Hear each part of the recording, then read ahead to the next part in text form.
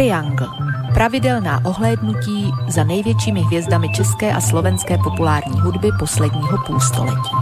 Připravili a uvádějí Peter Kršiak a Petr Žantovský. Triangel.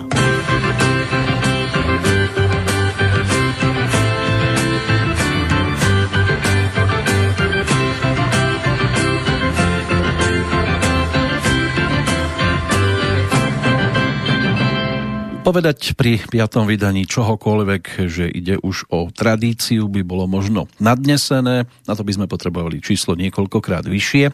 Napriek tomu si to ale v súvislosti s reláciou, ktorá sa aj dnes hlási a uchádza o vašu pozornosť, dovolím povedať, že vás teda už tradične na pravé poludnie v čase premiéry a v ktorejkoľvek ľubovoľnej dobe pri zázname, respektíve repríze vítam pri Triangli, bloku slova a hudby, ktorá snáď nielen nám, ale každému, kto pri tejto verzii dokáže relaxovať, vždy robila a aj bude robiť radosť a navodzovať tie správne zdravé emócie. A keďže je to v roku 2021 stretnutie prvé, tak si zaželajme, aby nám v dobe, ktorú aktuálne žijeme, tiež pomáhala minimálne tak, ako hudba všeobecne dokázala ľudí dvíhať aj v časoch, do ktorých sa vyberieme práve dnes, keď budeme počúvať muziku človeka, ktorý okrem iného povedal tiež vetu: úspešný môžete byť len v tom, čo chcete robiť a čomu veríte.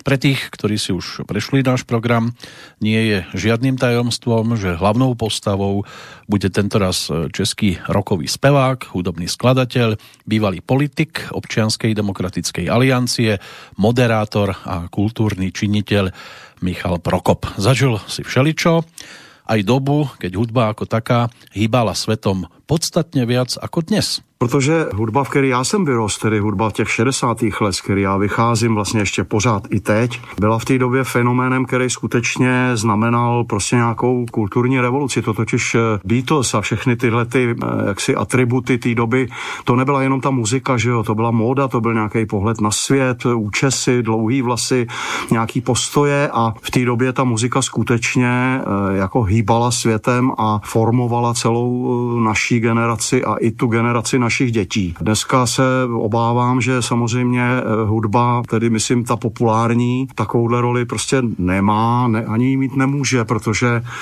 je dneska daleko jako spousta jiných věcí, který hejbou světem a myslím, že dneska tím prvkem, který skutečně totálně mění svět, jsou ty komunikační technologie, sociální sítě, internet, ten virtuální prostor, který notabene ještě teď v téhletý koronadobě šílený ještě jakoby roztahuje ty pařáty víc do šířky, tak to si myslím, že dneska je to, co jako hýbe světem a ta muzika vlastně, aniž bych to chtěl nějak jako dehonestovat, je to prostě jenom zábava. No nie, že by teraz nebol žáner, ktorý by nevyvolával emócie, ale aj dodatok k tomu vyslovenému iba potvrdí, že už predsa len žijeme inú dobu.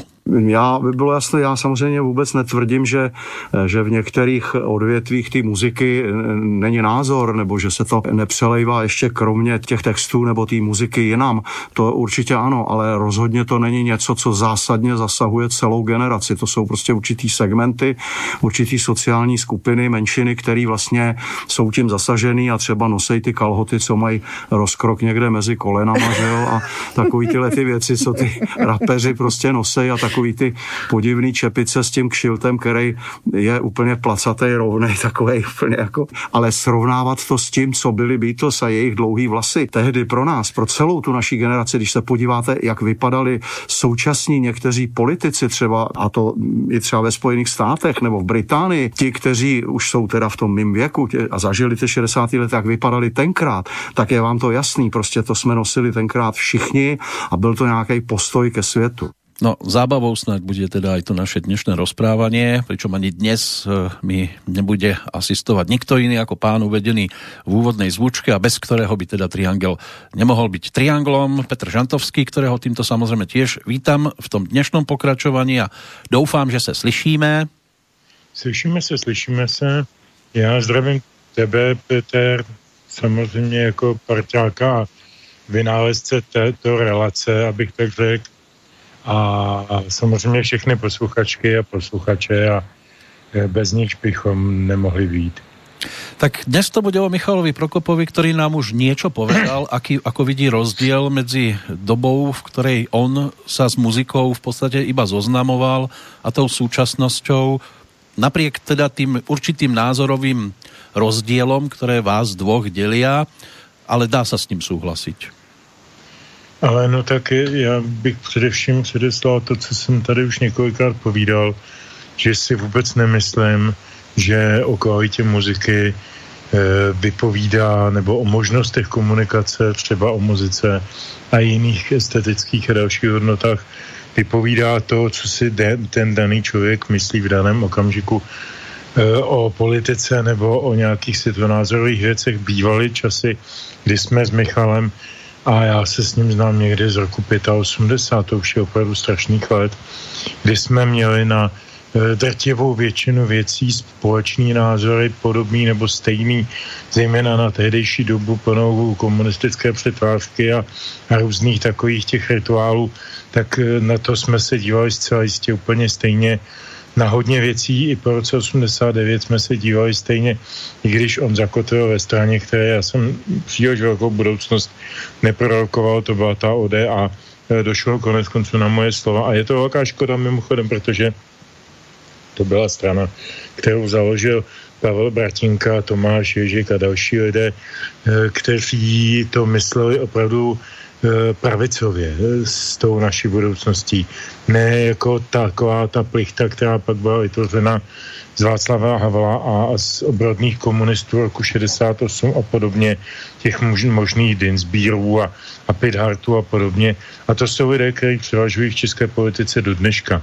A já myslím, že ten rozumný pohled té zdravé konzervativní pravice tady chybí. A nemusíme se teď přijít to, co je přesně konzervativní pravice. Já bych uvedl třeba jenom jediný příklad.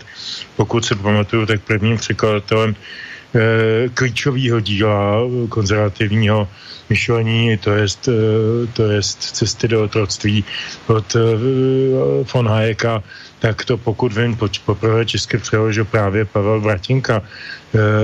Pak tam byli lidé jako už nežijící, bohužel Ivan Mašek a podobně. Spousta cenných lidí, jo, a ten Michal k ním patřil, myslím tak jako spontánně a přirozeně. Pak jsme se samozřejmě rozešli názorově na mnoho věcí. On je dneska určitě v té skupině, ale já to nekádruju, jako v té skupině těch takzvaných vítačů, sluníčkářů, já nevím, jak se jich člověk řekne, pravdoláskovníků. Prostě hodně se to rozdělilo, ta společnost, a je to určitě k škodě, ale u Michala, stejně jako jsme si minule pouštěli Vladimíra Mišíka a podobné, i v budoucnu u nich zůstalo to podstatné, že v nich zůstává ten hudební genus, na který ta politika nemá vliv. Když někdo vyleze jako politický zpěvák, já nevím, Tomáš Klus nebo někdo takový a zpívá za co, pane bože, za co 4 roky v prdeli, no tak to je prostě ubohá agitka, které se Michal Prokop a osobnosti jeho velikosti prostě nedopouštějí.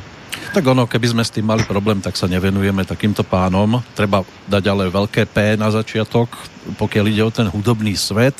Dnešok bude teda práve o Michalovi Prokopovi. Muziky máme dosť a povedal by som, že neúrekom niektoré skladby sú aj takými celkom rozsiahlými kompozíciami.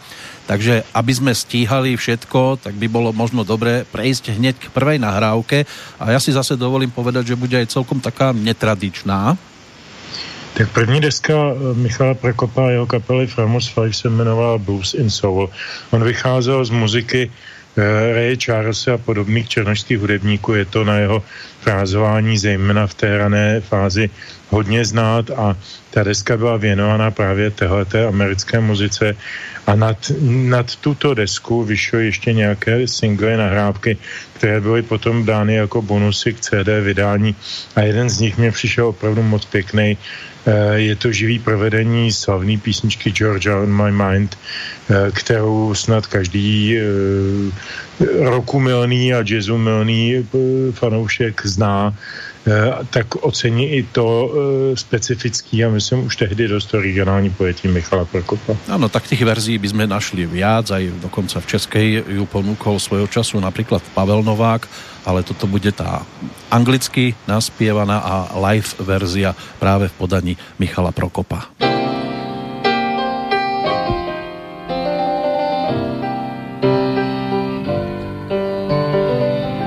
Georgia.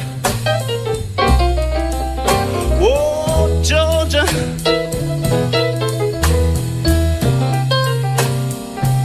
No piece of cake. It's just a sweet song. Keep Georgia on my mind.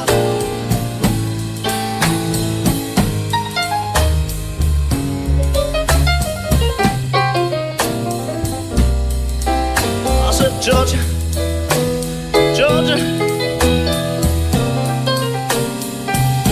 the song of love, come the sweet and clear, yes, moonlight to the back.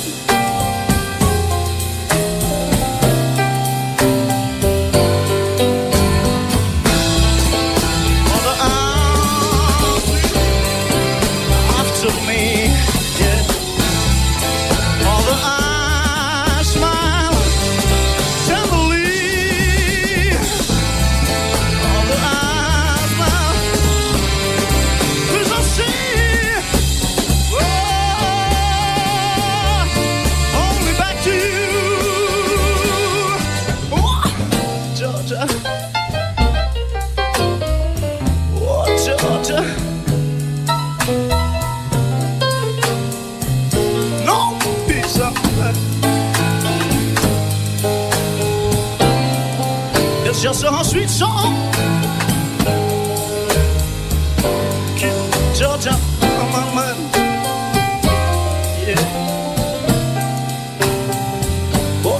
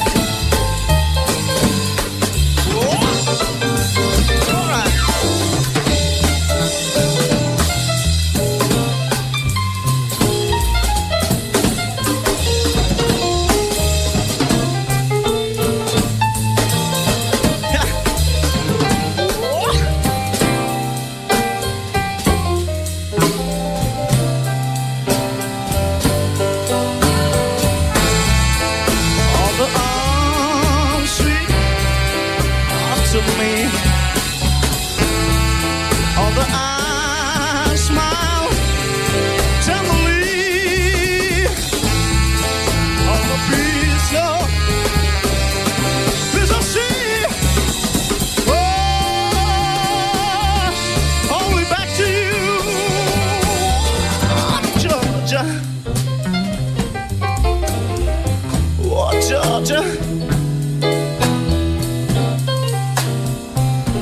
the song of your love, come the sweet and clear, yeah, smooth like to the mind, on my mind, oh, it's just a whole sweet song, yeah, keep Georgia on my mind.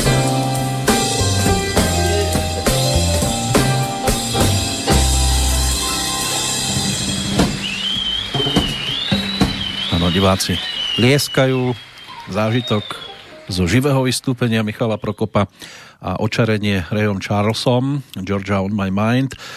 On sa dostal aj k odpovedi na otázku, čím bol vlastne hudobne očarený z počiatku, pokiaľ ide o jeho spevácku kariéru. Tá otázka znela, koľkokrát sa mu to ešte v živote stalo, no a odpoveď bola následovná. No, párkrát jo. Já k tomu Ray Charlesovi přiřadím ještě jednoho člověka vlastně tuzemského, nebo tehdy tuzemského, dneska je to taky zahraniční muzikant, a to je Janko Lehocký, kterýho jsem vůbec neznal a který je mladší dokonce o něco než já. Sloužil tady v Praze tehdy na vojně v Auzu, v armádním uměleckém souboru a já jsem jednou šel do Reduty a tam hrál Honza Hamr, můj velký oblíbenec, pianista jazzový, který dneska žije ve Spojených státech, už taky nehraje jenom jazz a tak, slavný skladatel. A hráli prostě a tam seděl u piána, a on hrál na varhany Hamr a u piána seděl takový vojáček v uniformě, vytepaný blonďáček a zpíval Hallelujah, I just love her, so let me tell about the girl I know. A já jsem úplně si říkal, Ježiši, tak kdybych někdy třeba chtěl zpívat tak jako tohle. Čili to byl ten druhej, ten Ray Charles, ten pravej, a pak tenhle ten kapesní Janko Lehocký, kterýho jsem neznal, s kterým jsem se seznámil až po zhruba 10 letech na to právě na prvním koncertě Ray Charlese v Praze v Lucerně. A to byl jeden z takových momentů taky, který mě utkvěl a který mě vlastně nějak ovlivnil. No a pak to bylo vystoupení skupiny Manfred Mann v roce 65, který jsem viděl v tehdejším parku Julia Fučíka, tam v tom dneska na výstavišti, že jo, v tom paláci, v tom jednom křídle. To bylo pro mě taky něco jako nevídanýho, protože já jsem samozřejmě tenkrát znal všechny ty kapely naše slavný. Já jsem v té době už sice jako hrál, ale totálně amatér, ještě jsem ani nespíval, jenom jsem hrál na kytaru a teď najednou jsem viděl anglickou kapelu a teď ten zpěvák byl slyšet a bylo mu rozumět a šeptal a hrál na harmoniku a oni, viděl jsem hamontky, varhany, který jsem znal jenom z nahrávek, prostě tak to byl taky takovej moment, který mě ovlivnil.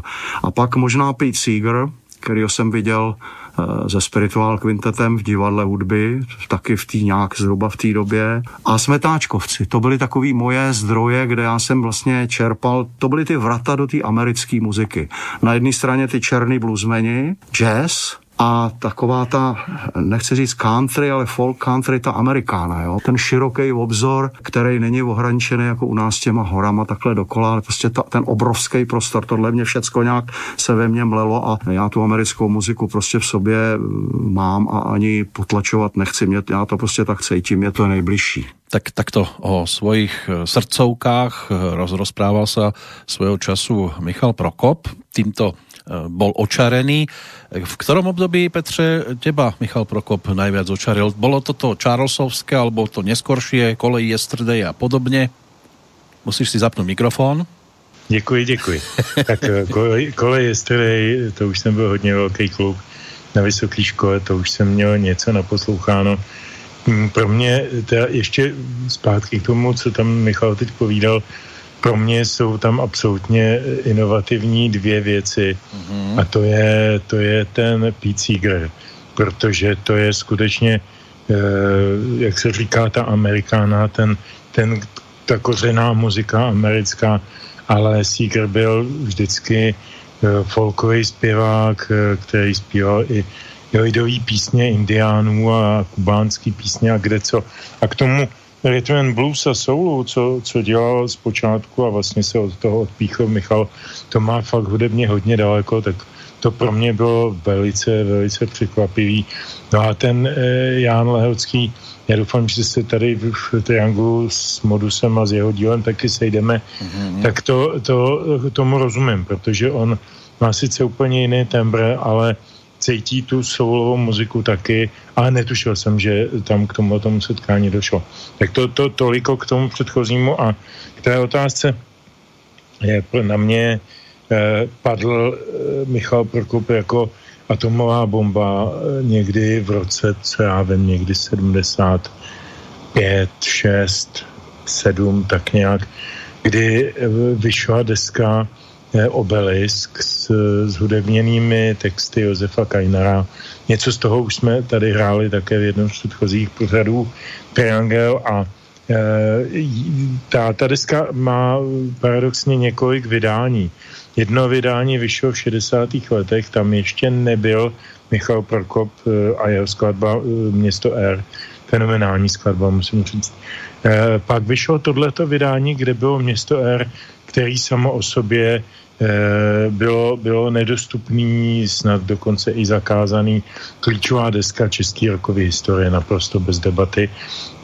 Tak z toho Města R tam byl udělaný takový, myslím si, že velmi citlivě udělaný výsek, asi 10minutovej, který jsem vybral tedy s dovolením i pro dnešní vysílání. Ona celá ta skladba má skoro dvojnásobnou stopáž a je to je to první úkaz spojení rockové hudby, takových různých moderních postupů vážné hudby až pentatoniky a různých historických stupnic a podobně v české hudbě. Dáli se to považovat v podstatě za český debut Michala Prokopa, tak to byl skutečný průlom, protože Blues and Soul byla normální deska vlastně s coverama, s coververzema americké muziky, ale tohleto byla opravdu pecka.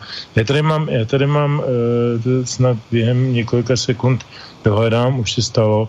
Já tady mám svědectví, který mi k té věci poslal Petr Hanek, což byl tehdejší jeden z autorů a dirigent a aranžér té skladby Město R a posledně se potom věnoval populární hudbě úplně jiným žánrům, ale docela zajímavý, možná stojí za to jenom pár slov z toho jeho svědectví, který mi poslal, přečíst.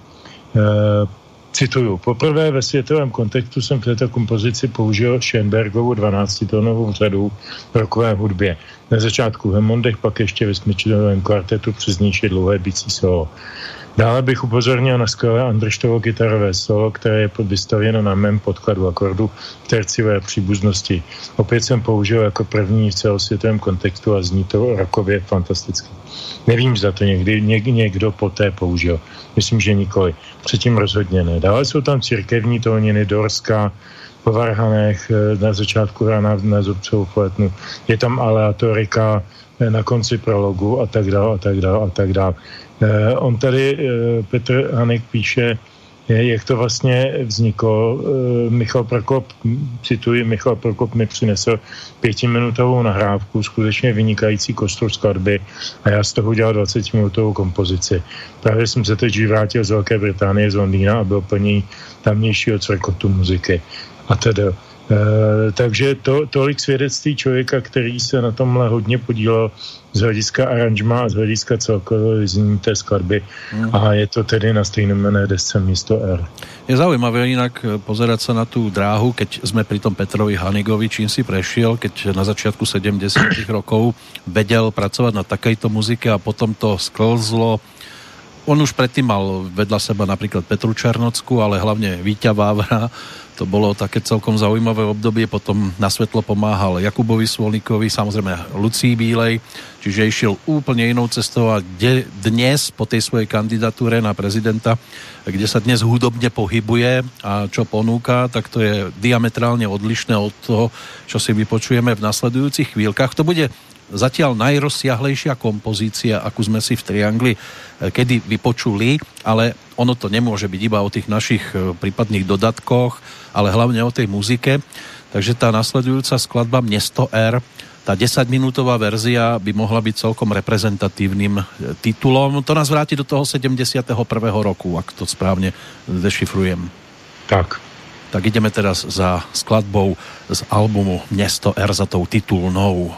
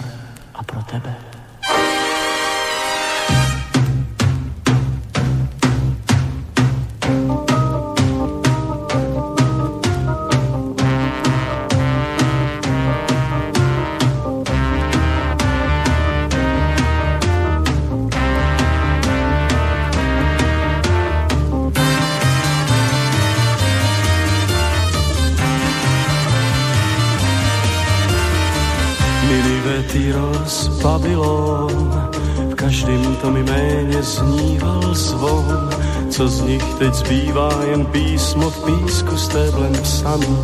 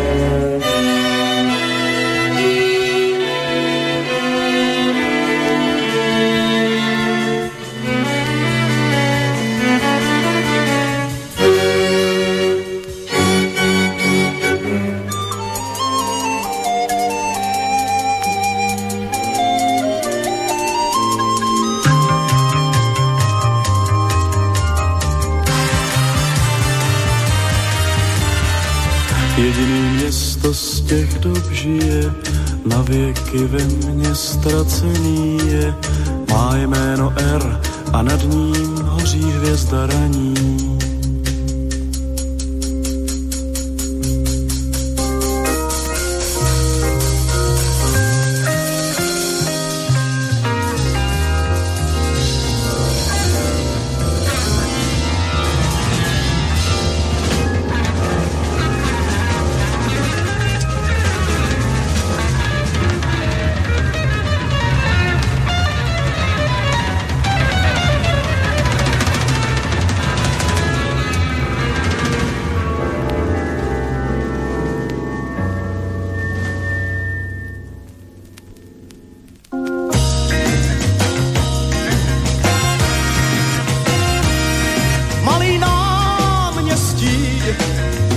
Neznámý já na něm stál, vítr zlý, na prázdný tam okna hrál, svítání v kalužích,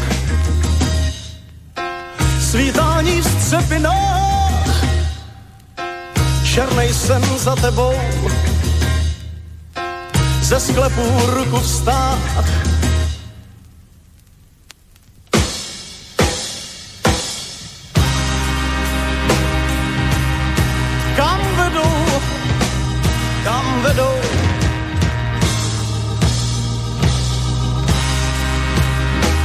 Ty prázdný ulice,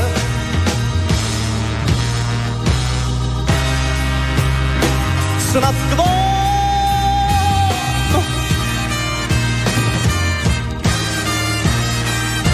za tebou, za tebou.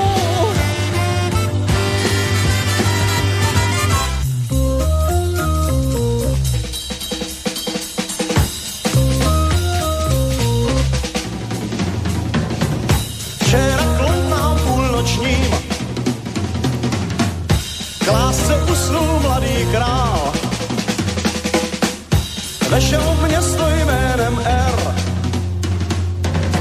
zabloudil a odespal z portálů domů prastarých. Padal bílý prach, lehčí než je sníh, starší než je svět, vypůjčený svět kolem nás.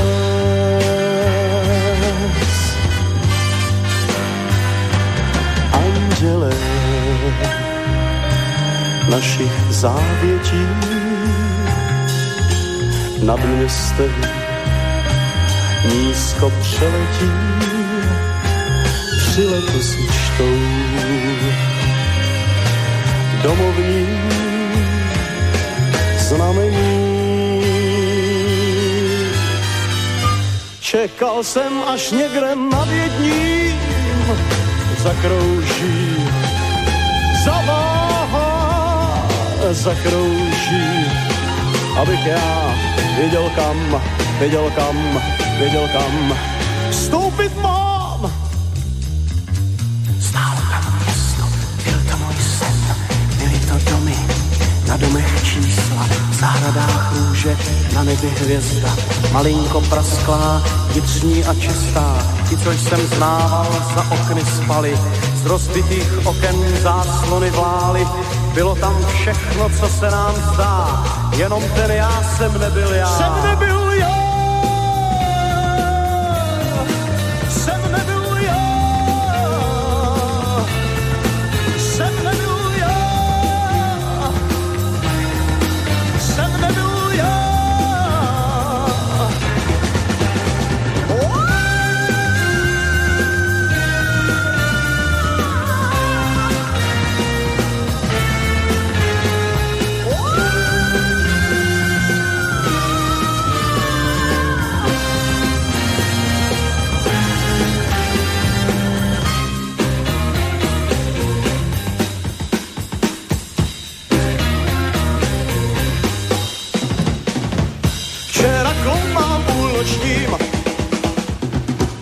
Klásce usnul mladý král, vešel město jménem R. Zabloudil a odespal.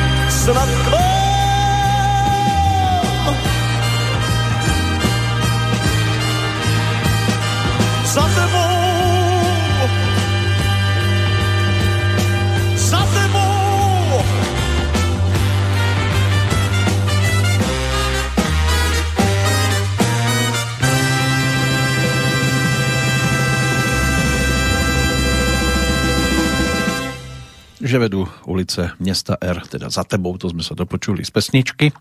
Nahrávalo sa v decembri roku 1970 a v januári roku nasledujúceho v pražskom štúdiu Suprafonu v Dejviciach.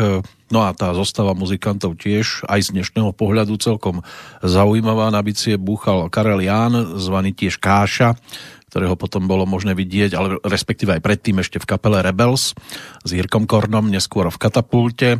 Čo sa týka hry na klávesy, tak o to sa postaral v tom čase súčasť teda tejto zostavy Ivan Trnka, Luboš Andršt ako gitarista, no a spoluautori hudby Ladislav Eliáš, ktorý inak aj v skupine Jozefa Laufra mal možnosť pôsobiť, tiež spomínaný Petr Hanik, no a samozrejme aj Michal Prokop, ktorý tam mal celkom zaujímavý vokál a až neuveriteľné výšky, Petře. No, já si myslím, že Michal je držitelem jednoho z největších rozsahů hlasových na české rockové scéně a dává to taky náležitě najevo a myslím, že je strašně dobře, že se živil celá ta léta zpěvem a nikoli hrou na gitaru, jak prvé říkal sám. Já bych ještě dodal možná pár těch jmen v tom obsazení, který mám taky autenticky přímo od Haniga, který to celý dirigoval. Tak na začátku to byl Káša Ján, ale při vší úctě k zesnulému cituji Haniga, kterého jsem během natáčení vyhodil ze studia, protože nedržel rytmus a na bicí jsem pozval Ernouše Šedivého. No áno, len pri tejto skladbe, ktorú sme počúvali, údajne teda Karel Ján bol tým bubeníkom. Na bečku na tej druhej strane platne už bol Jaroslav Šedivý. No. A na piano tam hraje taky nejenom, nebo na klávesy, nejenom Ivan Trnka, ale taky Jiří Hodán, který potom tragicky zesnul při leteckém neštěstí kapely Vypilárové vracející se z Kuby. Je tam Luboš Andršt, o tom už jsem mluvil, to je jako jeden z nejlepších muzikantů nebo kytaristů, které česká země kdy měla. A na basu hraje jistý Luboš Nývelt, který později emigroval do Německa. Toto jméno je zřejmě v našich luzích už zcela neznámé a je to určitě škoda, protože ty party, které tam odehrál, jsou vynikající. No a to sú ešte tí tzv. Tieňoví ľudia, to znamená ako hudobný režisér Jan Spálený, tam vieme, že je väzba na Petra Spáleného, keďže je to jeho brat, prípadne Hinek Žalčík, ktorý ako producent tam toto všetko tiež mal pod palcom. Přesně tak. Celkom zaujímavá zostava. Inak, keď sa ešte vrátime k tomuto titulu, aj keď oblúkom, pretože Michal Prokop odpovedal na otázku, či si uvedomoval už v čase tom neskoršom, v 84., keď sa točila pesnička Kolej Yesterday, či si uvedomoval, že vytvoril niečo priam ikonické, ako je práve Kolej Yesterday. On to neskôr preklopil práve k pesničke, ktorú sme teraz dopočúvali, tak si to poďme vypočuť. To si v tu chvíli, kdy se to stane, asi člověk neuvědomí. Jo? My jsme samozřejmě netušili, že tohle je ikonická věc, která vlastně tu moji kariéru totálně jako ovlivňuje do dneška. To jsem samozřejmě nevěděl a já jsem si takovýhle otázky vlastně nikdy neklad. Já ty texty většinou, já nepatřím mezi čtenáře poezie, takový lidi, kteří vyhledávají, chodí do knihkupectví nebo do antikvariátu a čtou si poezii. To jsou výjimečné věci, ale když na něco narazím, tak prostě si to vemu a teď mě to nějak osloví a zkusím s tím něco dělat. A samozřejmě je zajímavý, že do dneška v některých těch textech objevuju další a další roviny, který třeba jsem v tu chvíli první, když jsem na to narazil, tam vůbec nenašel a nechce se mi to vysvětlovat, nikdy jsem to nikomu nevysvětloval a už jsem xkrát vyprávěl, že třeba to Město R, který napsal Josef Kajnar vlastně pro mě tenkrát na tu moji muziku, že jsem vlastně úplně přesně nikdy nepochopil, co on tím mínil. Já jsem se ho ale nikdy nezeptal. A já postupně za těch x let a i potom, když jsem v roce 2016 vlastně znovu tu skladbu jako v životě, nebo uvedl do života poprvé s tím symfoniákem, tak jak byla natočena. A když jsem se k tomu vracel a znovu jsem to po těch 40 letech se to jakoby učil, jestli si ještě pamatuju, jak to je, tak jsem tam objevoval nějaký další věci, které jsem tenkrát jako tam neměl. Čili je to na každém posluchači a mně se líbí, že to je taková imaginace a že každý si tam může najít to svoje. Tak dúfam, že si každý nájde to svoje aj v tom dnešnom našom hudobnom výbere. Otázka by mohla teraz znieť aj tak, čo teba viac upútalo ako prvé, muzika alebo tie texty, ktoré sa tam objavovali? Já jsem tady povídal v tom dílu, který jsme věnovali Josefu Kajnarovi, že to je pro mě tedy naprosto celoživotně ikonický autor. Já naopak, na rozdíl od Michala, patřím k těm šílencům, k tomu jednomu promile lidí, kteří chodí do těch antikvariátů a a vyhledávají ty básnické sbírky a kompletují si ty svoje oblíbené autory. Takže jsem mezi tím asi 5krát nebo 6krát překlopil, vyměnil knihovnu, prostě jsem se nevešel.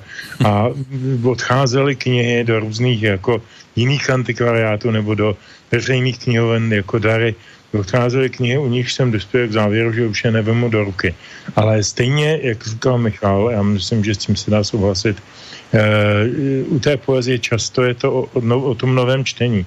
O novém čtení po nějaký čase, po nějaký zkušenosti, kterou člověk udělá v životě. My jsme takhle s manželkou objevili někdy, když nám bylo asi 18, a ještě jsme teda nebyli manželé, ale stále spolu žijeme od té doby, a to už je fakt docela dlouho, tak jsme objevili ruskou básnířku Marinu Cvetajevovou a její rozsáhlou poému Konce, která vyšla tehdy v Česku v takovým malinkým vydání, říkalo se tomu Kolibřík, byly takový kapesní čtverečky, takový knížičky na čtení do vlaku a nebo pod lampičku a strašně nás to zasáhlo a měli jsme tehdy amatérský divadlo, tak jsme zkusili z toho udělat takový inscenovanou poezii, hodně rozpohybovanou, hodně hozenou do takového jakoby pohybového divadla, ale zároveň s akcentem na ten text. Pak jsme se k tomu vrátili po 5 letech a místo těch 10 lidí na jevišti už tam byly jenom 2 ženský, teda ta autorka, její alter ego, který se vlastně přeli o podstatu té poezie, o podstatu toho sdělení. A podobnej, ale zase o mnoho let dospělejší koncept jsme pak použili asi před 10 lety v Praze v inscenaci s Nelou Boudovou a bylo to zase úplně jiné čtení, čili pro mě i to město R mi tam vlastně ty dveře otevřel Josef Kajnar, protože ten jeho text je absolutně fascinující. A vzpomenu si ještě na to, co říkal Vladimír Mišík v jednom vstupu v tom pořadu, v tom Trianglu, který jsme mu věnovali, že byl fascinovaný tím, že Kajnar si prostě odnesl nějaký demosnímky a za týden přinesl komplet texty. Jemu to psalo samo. Když ta muzika byla rytmická, když byla pravidelně frázovaná, když byla melodická, tak mu to psalo úplně samo a ty jeho metafory jsou absolutně nehledaný. To je jako vypůjčený svět. Jo? Jako to jsou věci, které nikde jinde nečtete. Takže toto mě zasáhlo jako naprosto na plný pecky. No a v zápětí jsem si uvědomil, že to ten Michal naspíval absolutně fenomenálně. No čo bude ďalšia skladba, tak k nej sa dostaneme cez autorskú dvojicu, ktorá je v spevníku aj Michala Prokopa. Takou, dovolím si teda tvrdiť, že dosť netradičnou, pretože autora melódie toho nezažil ani on, ani Petr Hanik, oni sú rovesníci, ročník 1946, pričom autor hudby nasledujúcej skladby, ten zomrel 4 roky ešte pred ich narodením a predpokladám teda, že sa nestretli ani s textárom tohto titulu, lebo v čase jeho úmrtia obidvaja páni mali zhruba 11-12 rokov. V tom 58. roku a tým sa stal Víteslav Nezval, ktorý teda má možnosť byť spájaný s Jaroslavom Ježkom, to bude autor hudby a tento singlík z roku 1979 dostal názov Svíta. Prečo padla voľba aj na tento titul? Já jsem chtěl upozornit na jednu akci, na kterou už padá prach. A přitom právě tahle akce Vokalíza se to jmenovalo, bylo to v Lucerně a vzniklo to obrovskou jaksi spontánní lidskou a angažovaností a aktivitou zpěvačky Jany Koupkový, která to celý vymyslela. A pokud se pamatuju, těch vokalíz bylo, já nevím, jestli 5 nebo 6 ročníků, to už nevím, ale pokud si pamatuju, tak v prvním ročníku byla povinnost taková jako pro každého účastníka, pro každého zpěváka, tam uvíct nějakou Ježkovou skladbu. Sama Jana Koupková tam zpívala takovou velmi, velmi živelnou verzi písničky z Osvobozeného divadla Nikdy nic, nikdo nemá míti za definitivní. No a já jsem si právě přesto vzpomněl na tu vokalízu, protože mimo jiný i díky té vokalíze, byť o něco později, se proslavil single Call Yesterday a bylo to tehdy naprosto převratný v životě a kariéře Michala Prokopa. No tak jsem si vyhrábal zpátky jeho interpretaci té Ježkovy a Nezvalové písničky, která byla snad původně určená pro nějakou divadelní hru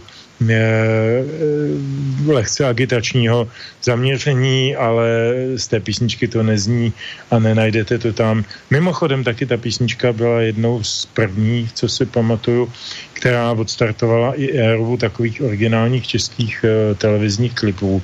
Ještě nebyly videa, byly televize a v československé televizi byl tehdy pořád hit šaráda Karla Šípa a Jaroslava Uhlíře, kdy tyhle dva moderátoři uváděli jednotlivý skladby a prosazovali tam díky tomu, že se zřejmě jako docela dobře snesli s tím rozhodovacím dramaturgickým systémem v televizi, tak tam prosazovali i muzikanty, který v té době nikde moc nesměli vystupovat. Pamatuju, že tam vystupoval Miky Volek ještě, vystupoval tam Jirka Šolinker, vystupoval tam samozřejmě ten Michal a mám za to, pokud mě paměť neklame, že i na to svítá tam byl docela hezký klip, tak bych si to svítá docela pustil. Ak si dobre pamätám, tam ešte aj Katapulti mali možnosť predniesť pesničku, až oni to dokonca tam zaviedli takú vec, že aj pesničky ponúkali v takých netradičných verziách a práve to Až se bude psát rok 2006 tam vtedy spievali ako folklórom upravenú, respektíve cymbálovkou sprevádzanú skladbu, takže Oldu Říhu obliekli do kroja. Aspoň, že necifroval. No, ale inak ešte muzika sa celkom zaujímavým spôsobom, aj takáto big beatová, pomaly rocková, dostávala k poslucháčom aj cez vtedejší televízny klub mladých. Aj toto sme mali možnosť vidieť na obrazovkách vtedejšej československej televízie. No a keď to nešlo cez Suprafon, tak našťastie tu bol Panton, ktorý bol tiež vydavateľstvom, tým druhým na českej strane. Ten opus sa začal vydávať až v 71. Takže sa k tomu všetkému pridala aj slovenská strana, ktorú potom využívali teda aj českí interpreti v závere 80. rokov, keďže v Pezinku postavili vtedy celkom zaujímavé nahrávacie štúdio a súdruhovia boli ochotní investovať tam aj do celkom zaujímavej techniky, kde sa dnes nachádza, to je otázne, údajne nejaký ten mixážny pult aj v štúdiu Paľa Haberu. Aspoň také mám informácie, ale teraz to nie je dôležité, teraz na nás čaká svitanie práve v podaní Michala Prokopa a kapely Framus 5.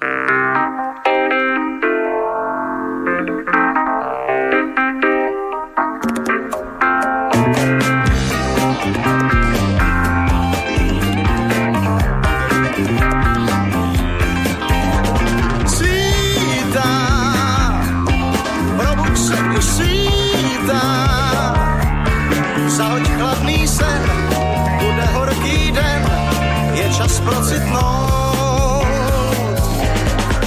takhle si svítá, hvězdy blednou svítá, otev na můj hlas, nastává už čas, chceš-li uprchnout. Chvíli, ještě malou chvíli, až bude den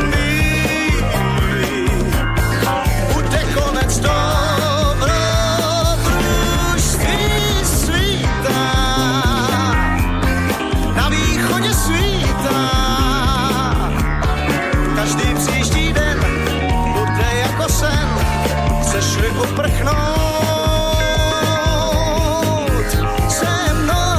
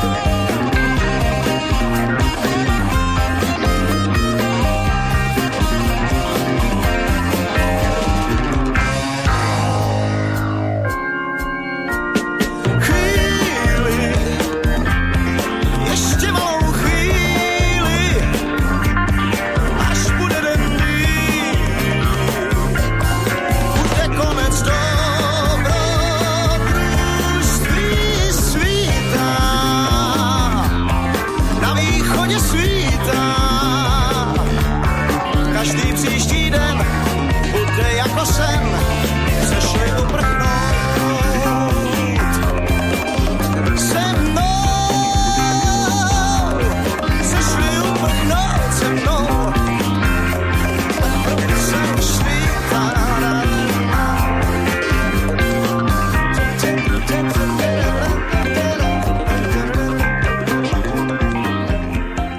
Snáď to svitanie v tejto chvíli tiež zapasovalo na pravé poludnie v podstate do atmosféry. Dnes trávime chvíľky pri muzike Michala Prokopa, kapely Framus 5. Toto je ešte obdobie, keď sa to všetko stáčalo k 80. rokom a keď ešte spieval trošku iným spôsobom. Neskôr ten prechod z toho expresívneho takzvaného do civilného štýlu spievania bolo možné tiež zaregistrovať, ale až v polovičke 80. rokov. No a kde sa to v prípade Michala Prokopa vzalo, že teda chcel spievať práve takýmto spôsobom, keď sa už teda aj do toho obdobia pomaličky blížime, tak to si tiež poďme vypočuť, ako to komentoval svojho času. Tak já jsem zpíval, samozřejmě jako dítě jsem zpíval různě, já jsem byl takový ten dobrý zpěvák v hodinách hudební výchovy, ve zpěvu teda, že jo, jak se tenkrát říkalo ve škole. Zpíval jsem ve sborech, takových těch školních sborech, takový ty sovětský budovatelský písně, co se tenkrát všechny jako jel jednou soudruh Budějony. Některý do dneška si pamatuju a některý jsem k pobavení svých kolegů ve chvílích největších jaksi zoufalství, třeba ve federálním shromáždění si pamatuju, jak jsem Standovi 9. vedle kterého jsem seděl v lavici, když bylo úplně nejhůř, tak jsem zpíval tyhle ty kraviny. Jako nějakou zkušenost se zpěvem jsem měl, ale o tom, že bych jako měl mít nějaký zvláštní hlas, to jsem samozřejmě netušil. A prostě jak jsem to slyšel od toho Charlese a potom i od těch samozřejmě od těch anglických kapel, protože to přišlo především nejdřív přes ty Brity, který to měli od nich, ale já jsem některé ty originály poznal později, ty černý. Nevím, kde se to ve mně vzalo. Mou školou, řekněme v směru zcivilnění mýho zpívání expresivního do té doby byl Petr Zkoumal, protože když jsem dostal vlastně jeho první demosnímek s tou kolejí Yesterday, to nejslavnější asi písní, která vlastně jako vytyčila tu moji dráhu dál, tak jsem, a to už jsem 1000krát samozřejmě říkal, já jsem vlastně, ta píseň mě strašně chytla, strašně se mi líbila, hudebně i textově pochopitelně, ale já jsem si nevěřil, že budu schopen takhle civilně něco zpívat, protože já jsem samozřejmě to měl postavený právě na tom, že jsem expresivní zpěvák a vlastně jsem se toho šíleně bál. Ale nakonec mě přesvědčili kolegové, že jako jo a že to teda mám zkusit a protože mám v sobě jistou, řekněme, imitátorskou notečku, tak jsem to prostě podle toho, jak to ten zkoumal, tak jsem to prostě zkusil a ukázalo se, že to je ono. A pak zase postupně vlastně jo, jsem do toho jakoby přibíral víc a víc toho zpěvu, až jsem se dostal někam, kde vlastně asi jsem i dneska, i když ten hlas už zní jinak, protože jsem starý, že jo, ale že to je, že vlastně ten soul, který jako byl možná v těch prvních letech na té první desce z toho roku 68 v té velké expresi hlasový, že je dneska spíš jako v nějaký jakoby vnitřní expresi, jako možná pocitový, nebo nevím. To je proces, který se těžko jako popisuje. No. A takto to popisoval minulý rok, keď bol hosťom Lucie Výbornej v Českom rozhlase. Petře, prejdem ešte raz k tomu jeho podaniu jednotlivých pesničiek. Počuli sme štýl Raya Charlesa, ktorého sa snažil teda vložiť do prvej pesničky toho našeho dnešného spomínania. Potom tu je tá big beatová doba a 80. roky už prechod do toho takzvaného, ako to aj on komentoval, civilného štýlu. Teba čo viac baví v prípade Michala Prokopa? Ten úvod, alebo tá stredná pasáž, respektíve to aktuálne spievanie? Alebo ti to nerobí problém aj? Poslední odpověď je správně. Pro mě je vždycky podstatný, jestli tomu zpěvákovi můžu věřit to, co mi sděluje, to, co mi zpívá. A není úplně podstatný, jestli to zpívá stylem Raye Charlesa nebo stylem Michala Prokopa nebo pod vlivem různých dalších zpěváků. Uvědomíme si, že třeba, a k tomu se dostaneme za chvíličku, Yesterday vznikla poté, co zakázali Vladimíra Mišíka a vlastně celý ETC, nebo téměř celý ETC plus Petr Zkoumal přešli do kapely Framus 5 a tam došlo k velikému kádrovému, abych tak řekl, přesunu a tudíž i k vlivu na styl jeho zpívání, on to sám teď říkal, jo. Ale já pořád bych se chvilku vrátil k tomu předchozímu období. Ony ty 70. leta jsou v Prokopově éře hodně spletitý a komplikovaný. On to sám nedávno v nějakém dokumentu o sobě komentoval, připouštěl, že prostě tápal, že byla blbá doba pro big beaty, že se pokoušel zpívat v kapele s Hanou Zagorovou, že jezdil na nějaký ty festivaly sovětský písně do Ostravy a podobné blbosti u lidby, který podnikali mnozí čeští muzikanti, včetně takových, jako, kteří s tím vycválali docela legračně. Třeba ten jmenovaný Katapult zpíval na festivalu politické písně v Sokolově písničku zaměřenou proti tomu, aby lidi jezdili pod vlivem alkoholu za volantem. Nebylo tam vůbec nic o socialismu nebo komunismu. Ano, to byla půlnoční závodní dráha. Půlnoční závodní dráha, přesně tak, jako Odalfíha s tím tehdy velmi slušně vycválal. A tam o to se pokoušeli mnozí spirituálky, tam zpíval krásnou písničku o chlapci jménem Lučín, kterou složil ze snulej čilský písničkář Viktor Chara v tom období toho převratu Pinochetova. Jo, a ta písnička nemá v sobě nic politického, ta je jenom krásná. Čili jako samozřejmě každý se pokoušel s tím režimem nějak vyjít, pokud nechtěl dopadnout jako plastici, že teda bude buď do basy, anebo bude na všech možných blacklistech, co existovaly tehdy. A to jistě Michal i díky svý povaze nechtěl, takže on to zpívání potřeboval víc než nějaký falešný hrdinství, takže myslím si, že se to dá všechno chápat a rozumět. Pokud samozřejmě ten člověk potom se nevstoupí, což se Michalovi pokud jim nestalo, do pozice mentora a nezačne ostatní mentorovat a buzerovat, jaký jsou nebo jaký byli v dobách, kdy to jinak nešlo a podobně, jo. Tak jako tu hlášku jsem od něj neslyšel nikdy a jsem za to vděčný. Ale zpátky k té muzice.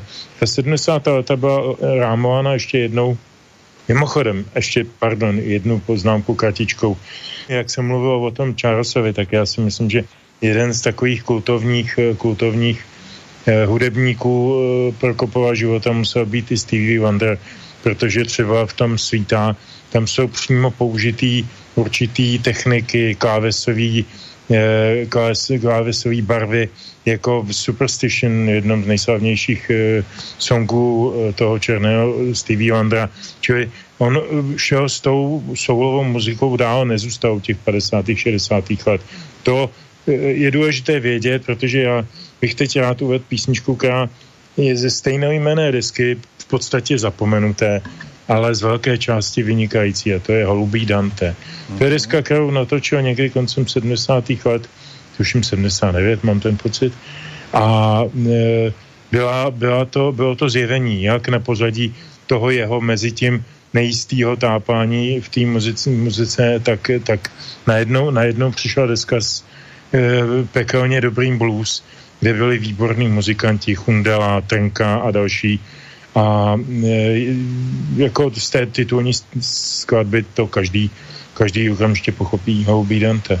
Áno, tam ešte CAK vokál mu vypomáhal, vydavateľstvo Panton to ponúklo v roku 1980, takže je zákonité, že sa to točilo v tom predchádzajúcom období, ale krátko pred vydaním tohto albumu. Inak o tých zákazoch ešte budeme počuť, či tam boli alebo neboli v prípade Michala Prokopa, lebo mám pripravený zvuk aj v tejto podobe, aj o prehrávkach nám tu bude mať možnosť niečo povedať, čo boli povinné situácie, ktoré muzikanti museli v tých 70. 80. rokoch jednoducho absolvovať, aby teda ukázali komisii, ktorá sa tam vtedy schádzala, že sú zdatní, ale žiaľ teda nie len v tej hudobnej rovine, tam boli rôzne aj politické otázky, ale o to trošku neskôr. Teraz ideme práve za týmto titulom a priamo aj teda za pesničkou, ktorá zastrešila celý tento album, čiže Holubý Dante.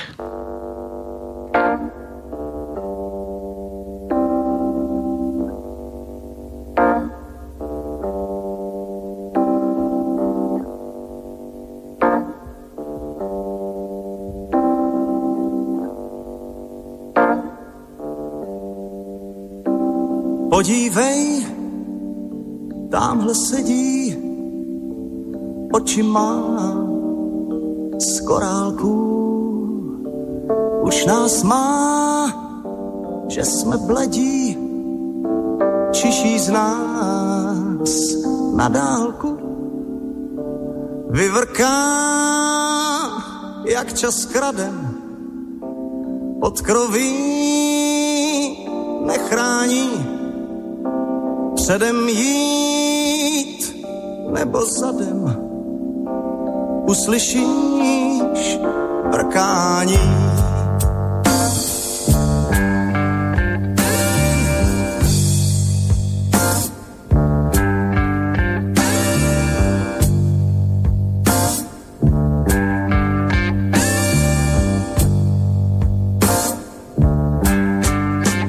Na střechách háj antén holub má vidění. Holubí, je to Dante s podivným uměním. Bude psát zprávy z Římsy s holubí odvahou, že jsem ten právě s kým si vyvrká nad Prahou.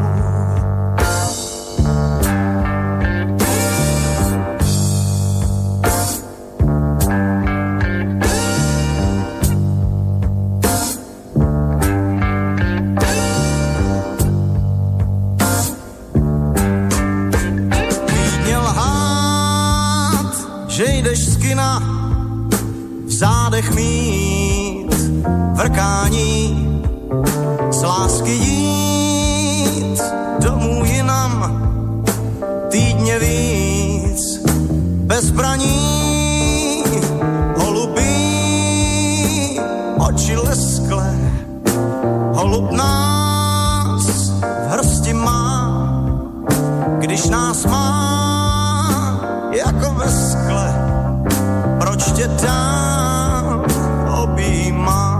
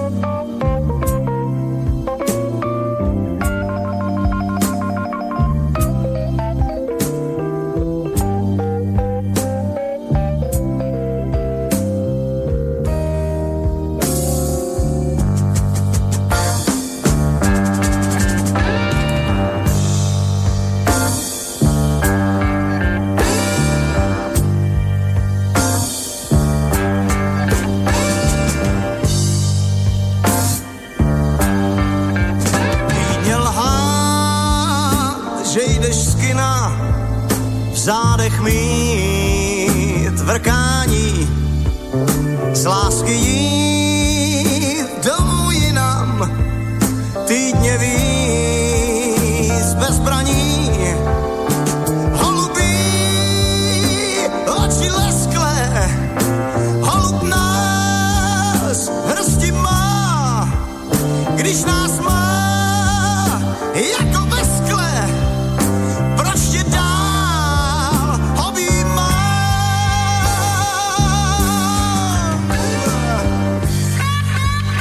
Proč tě dál objímám?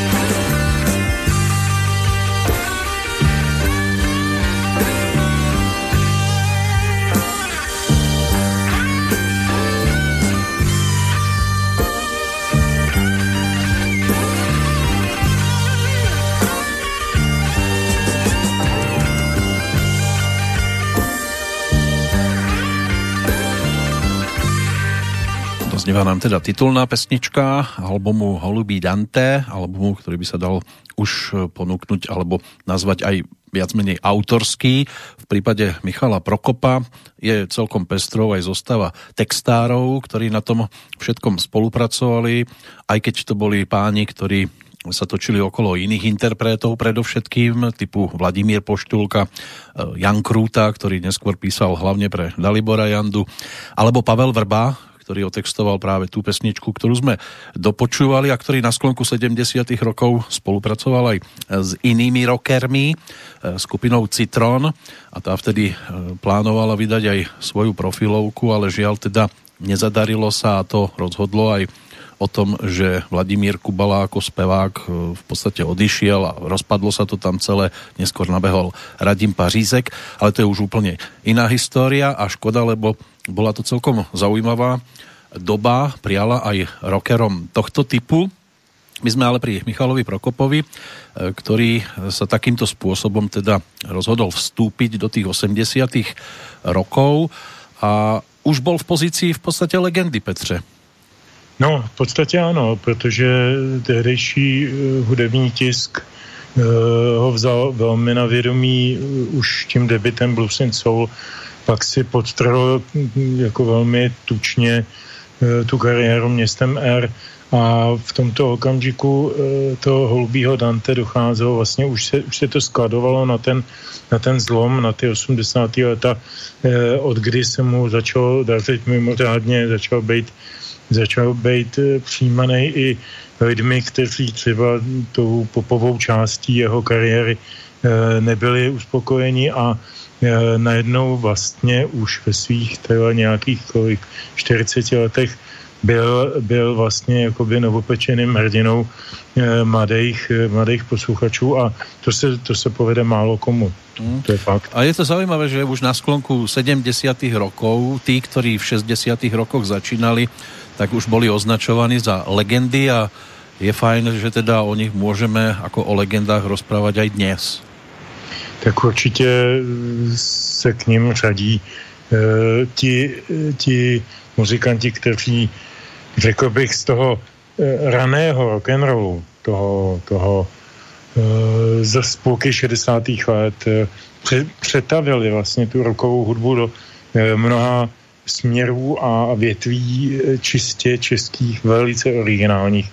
Co jméno, to styl, to nemělo žádnou obdobu, to nebyly žádné opajcované věci inspirované, možná někde vzdáleně třeba zvukově nebo nějakými technickými postupy, ale ta obrovská osobitost těch lidech je přeturčovala k tomu, aby vstoupili do dějin. To byl Radim Hladík, to byl Olin Veselý, to byl Lešek Semelka, to byl samozřejmě Michal Prokop.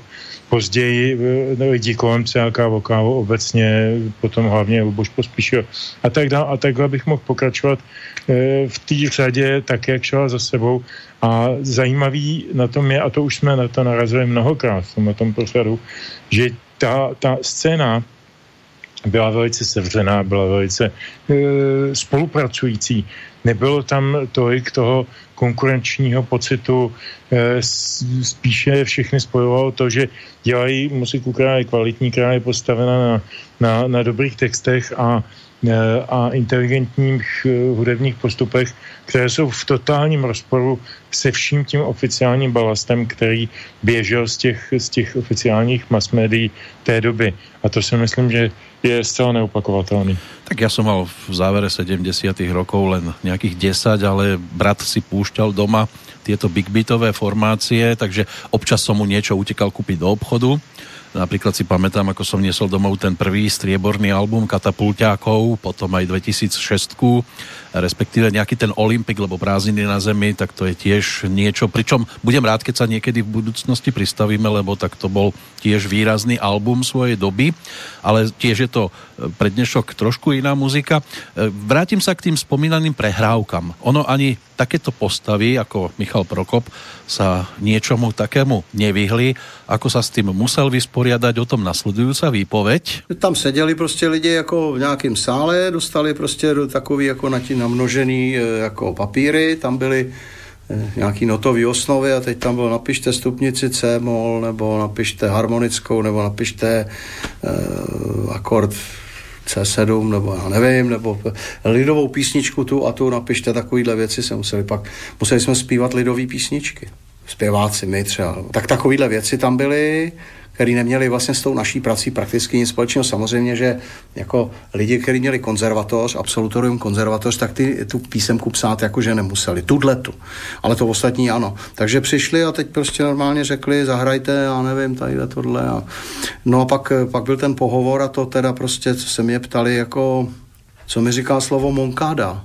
A já jsem si vzpomněl, že jsem byl na Kubě, tehdy nějak s Pilarovou, těsně předtím a že to byly nějaký ty kasárna Moncada, na který snad tehdy Fidel zaútočil, poprvé Fidel Castro. Tak jsem to řekl a on byl úplně nadšenej, ten člověk. Jo. Tak takovýhle úplně banální kraviny prostě. Někdy to byly opravdu úplně debilní, opravdu to bylo potupný, hnusný. No, bolo to potupné pre muzikantov tohto typu napríklad. Takže vieme, čo je to monkáda. Petře, čo tebe sa vybaví, keď sa povedia prehrávky? Tak já si dovolím malou osobní vzpomínku. Já jsem nikdy nebyl u těch komisí, o kterých mluví Michal, protože to byly komise na profesionální muzikanty. Já jsem skončil se svým hraním big beatu někdy v 19 na amatérské scéně, ale i v tom okresním formátu jsme také absolvovali přehrávky. Nemuseli jsme teda naštěstí zapsat do not nějakou stupnici nebo nějakou lidovou píseň, protože to by 4/5 naší kapely, tedy kromě mě, protože já jsem ty noty uměl, a ty ostatní kluci byli všechno samouci, tak by jsme tím neprošli. To tam nebylo, ale byla tam akorát ta politika. Byly tam texty, to asi Michal zapomněl, nebo to tam nebylo tolik, ale že se teda cenzurovali strašlivým způsobem texty, museli se dopředu před těma přehrávkama, než nám povolili to hraní po těch venkovských tancovačkách nebo malých klubech nebo sálech, tak jsme museli odevzdat všechny texty, takže každá naše píseň měla 2 verze. Tu, která se odevzdávala na těch přehrávkách a tu, kterou jsme pak hráli. Jo, a když tam náhodou přišel udavač, no tak jsme tvrdili, že má špatný uši nebo to bylo moc nahlas a že se rozuměli něco jiného. Jo, a různě jsme tím proklouzávali, že jo, pronikali. Bylo to velice ponižující a velmi rozumím tomu, co Michal říká. Ty kidy o tom marxismu a leninizmu tam nechvíli pochopitelně. Niektoré kapely, povedzme, týmto prechádzali aj spôsobom, že aby zvládli tie skúšky, kde bolo treba aj tie spomínané noty písať, tak mali v kapele niekoho, kto tie noty ovládal, aspoň jedného človeka potrebovali takého do kapely. Častokrát to bolo aj o tom, že ho museli trpieť vo svojej zostave, lebo inak by ho možno ani nemali v kapele, keby cez tie prehrávky v pohode prešli. Takto mi to raz opisoval napríklad Igor Pavelica, to je taký líder slovenskej country kapely Belasy, ktorí v 80 rokoch v podstate tak nútene museli vystupovať so spevákom Miroslavom Líčkom, ktorý bol takým povedzme, že socialistickým interpretom mnohých takých pesničiek, ale istý čas teda spieval s nimi country music a oni to teda zobrali pod tým, alebo aspoň tak si predstavovali, že ľahšie sa potom dostanú aj do televízie, do rozhlasu, že tam budú mať vo svojej zostave práve takéhoto interpreta, aj keď to potom neskôr samozrejme trošku ľutovali, lebo ich to ťahalo do úplne iných vôd, ako by si sami želali. Takže my ale neopúšťame ešte v podstate obdobie vydania albumu, ktorý sme si pripomenuli tou titulnou pesničkou, čiže Holubí Dante, pretože keď to potom v roku 2002 vyšlo na CD nosičoch, tak to bolo obohatené aj o bonusové nahrávky z tohto obdobia a jedna z nich z roku 1978-79, ona vyšla v 79. na vinilových nosičoch, ale točená bola ešte v marci 78, spoločne dokonca s Bezinkami, takým vokálnym zoskupením, ktoré sa v tom čase spájalo hlavne s Karolom Duchoňom, lebo tak robili mu vokalistky tieto tri dámy. Tak Michal Prokop s Jiřím Oulíkom, ktorý inak pre Olympik písal už aj v 70. rokoch a neskôr spolupracoval s Petrom Hejdukom, ktorý si založil skupinu Balet, tak aj tam nejaké tie pesničky otextoval. Tak Jiří Oulík je autorom práve skladby s názvom Všechno mi dej. Tých bonusov na tom CD nosiči bolo viac, bolo tam 6 nahrávok, ale ty si vybral práve túto. Je nejaký dôvod? Je to nějaký důvod, jednak je z nich asi nejrokovější a taková hodně vypovídající o tom, kam dorostl ten Prokopův soulovej pěvecký výraz, do jaké dokonalosti, a krom toho to byla jedna z mála skutečně rokových skladeb, který tehdy vysílala i československá televize a vyšlo to na singlu. Takže mám na to osobní vzpomínku, ten single jsem si doma drbal na svém gramofonu 5krát týdně, protože mě nakopával, je v něm spousta energie. Tak možná ta energie, to je ten důvod. No, energiu potrebujeme a z týchto pesniček snáď teda k nám sa aj dostáva.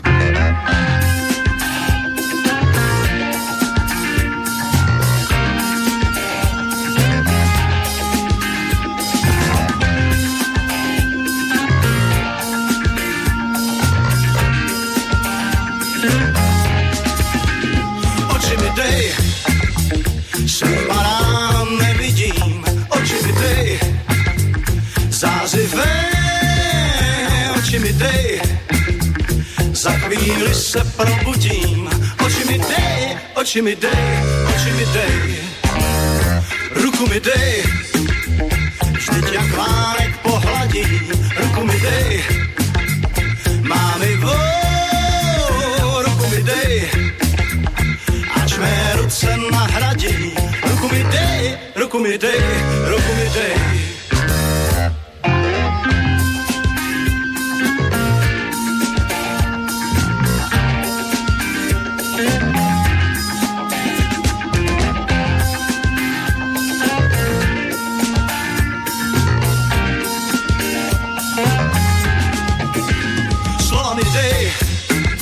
Zmizeli, já nevím kam, slova mi dej, žíznivá, slova mi dej, pár neděl už nic neříkám, slova mi dej, slova mi dej, slova mi dej.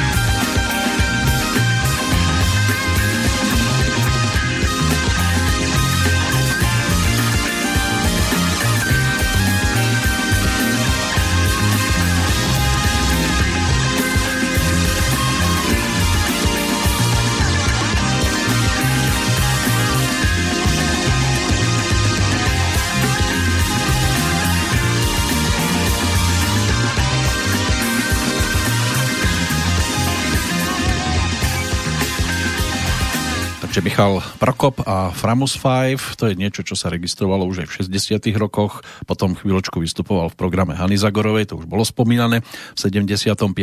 aj s kapelou Mahagón, no a v 78. sa opäť na pódiách objavil obnovený Framus 5, ale ešte tomu predchádzala jedna vec, ktorú by sme mohli aspoň spomenúť. Je v podstate jedno, či to budeme brať ako niečo pozitívne alebo negatívne, len je to fakt, ktorý sa s životným príbehom Michala Prokopa tiež spája, a to je tá udalosť zo 77. roku, keď podpísal komunistický pamflet pod názvom Za nové tvůrčí činy ve jménu socializmu a míru. To je tá takzvaná anticharta v divadle hudby, čiže nie v Národnom divadle, ale v divadle hudby.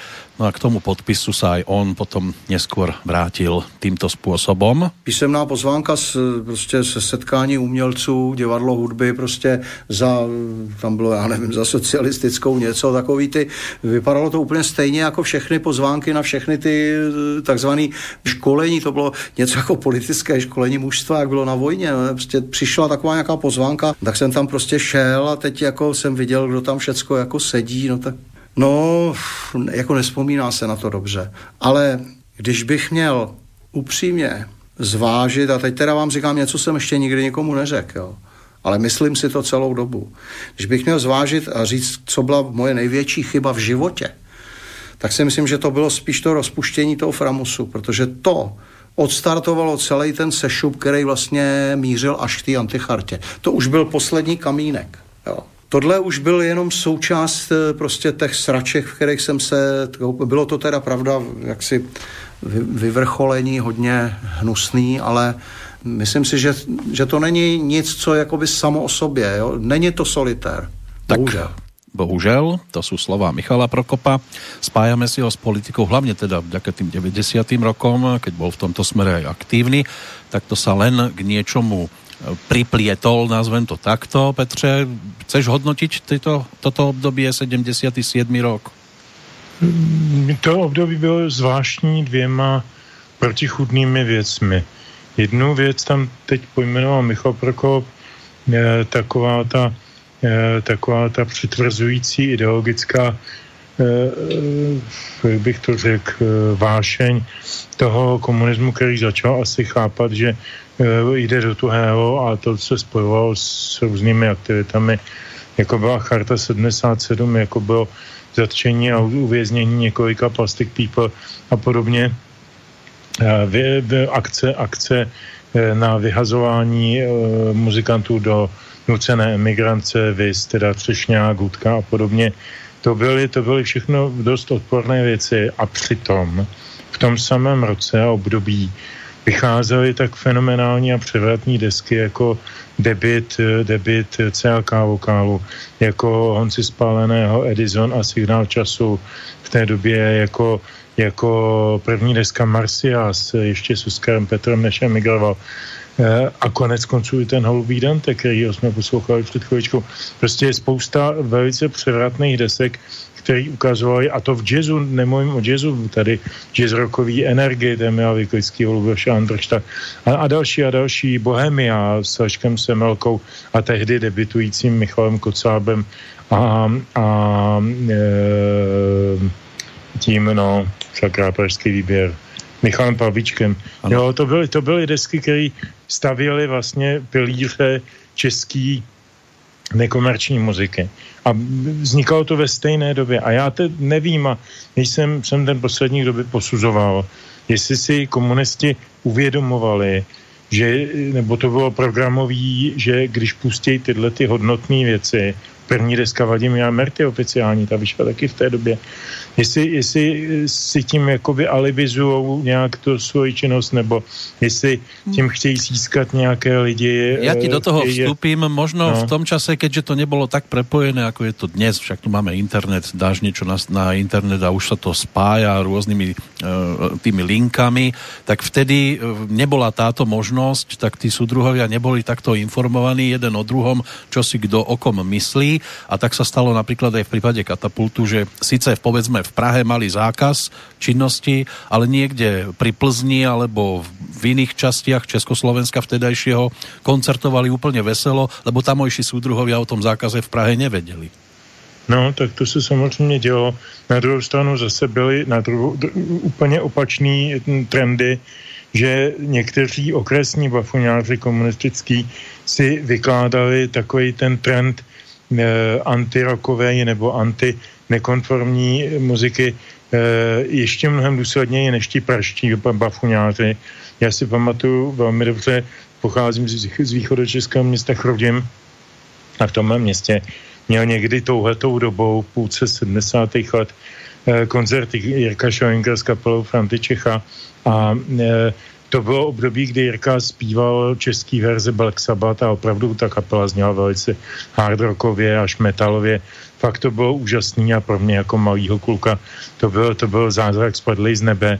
No a na to konto toho Šolingra zakázali na dosmrti pro celý okres Chrudim.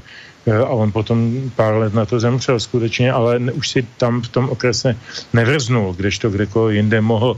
Takže byly to takový absurdity, narace, na to vzpomínám. Ale tak snáď budeme o to príjemnejšie spomínať na nasledujúci titul Blues o spolikaných slovech, čo je tiež niečo, čo nám môže navodiť aj tie 70. 80. roky, ale žiaľ teda aj súčasnosť, lebo niekedy je lepšie tie slova prehltnúť ako vysloviť. To já jsem vybral z desky Kale Yesterday, která, jak říkal Michal, a jak je určitě pravda, nakopla tu jeho kariéru velmi silně kupředu po té takové té plitké dekádě, tak, nebo problematické dekádě, řekněme, tak jsem vybral právě nesnad méně známou, ale ne tu titulní skladbu, kterou opravdu si slýcháme i dneska z rádia každý den 17krát, ale vybral jsem písničku Blues o spolikaných slovech, která je známější mezi lidmi podle referénu Až si pro mě přijdou funebráci. Autorem toho textu je básník Jiří Žáček a je právě krásně, je v tom skrytá ta metafora o tom, že někdy je lepší něco neříct, než říct a ono to má stejný význam, anebo lepší. Takže tohleto, tak. Áno, k 4. štúdiovému albumu Michala Prokopa a kapely Framus 5 v tejto chvíli mierime.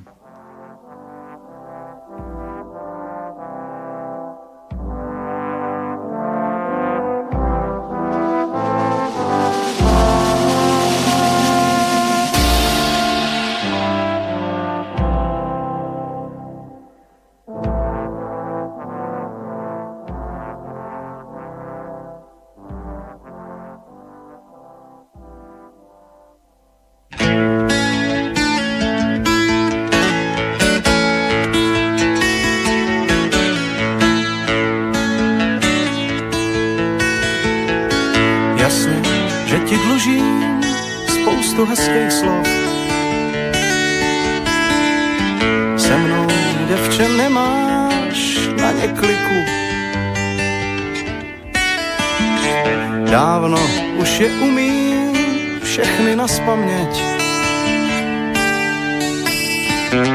Jenom, že mi váznou na jazyku. Takový ty slova jako čmeláčci, huňatý a milý s kapkou medu. 100krát ti je v duchu, šeptám do ucha, ale znáš mě, řeč nic nedovedu. Tak mi promiň, děvče, však to napravím. Měj ty smutku, já si dám tu práci. Vyklopím je všechny, aspoň naposled. Až si pro mě přijdou, až si pro mě přijdou, až si pro mě přijdou.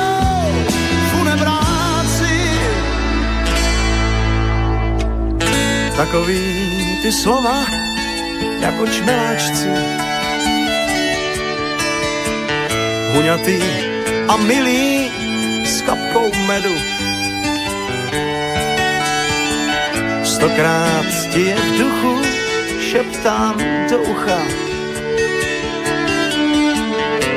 Ale znáš mě, řečnit nedovedu. Tak mi promiň, děvče, však to napravím. Můj ty smutku, já si dám tu práci.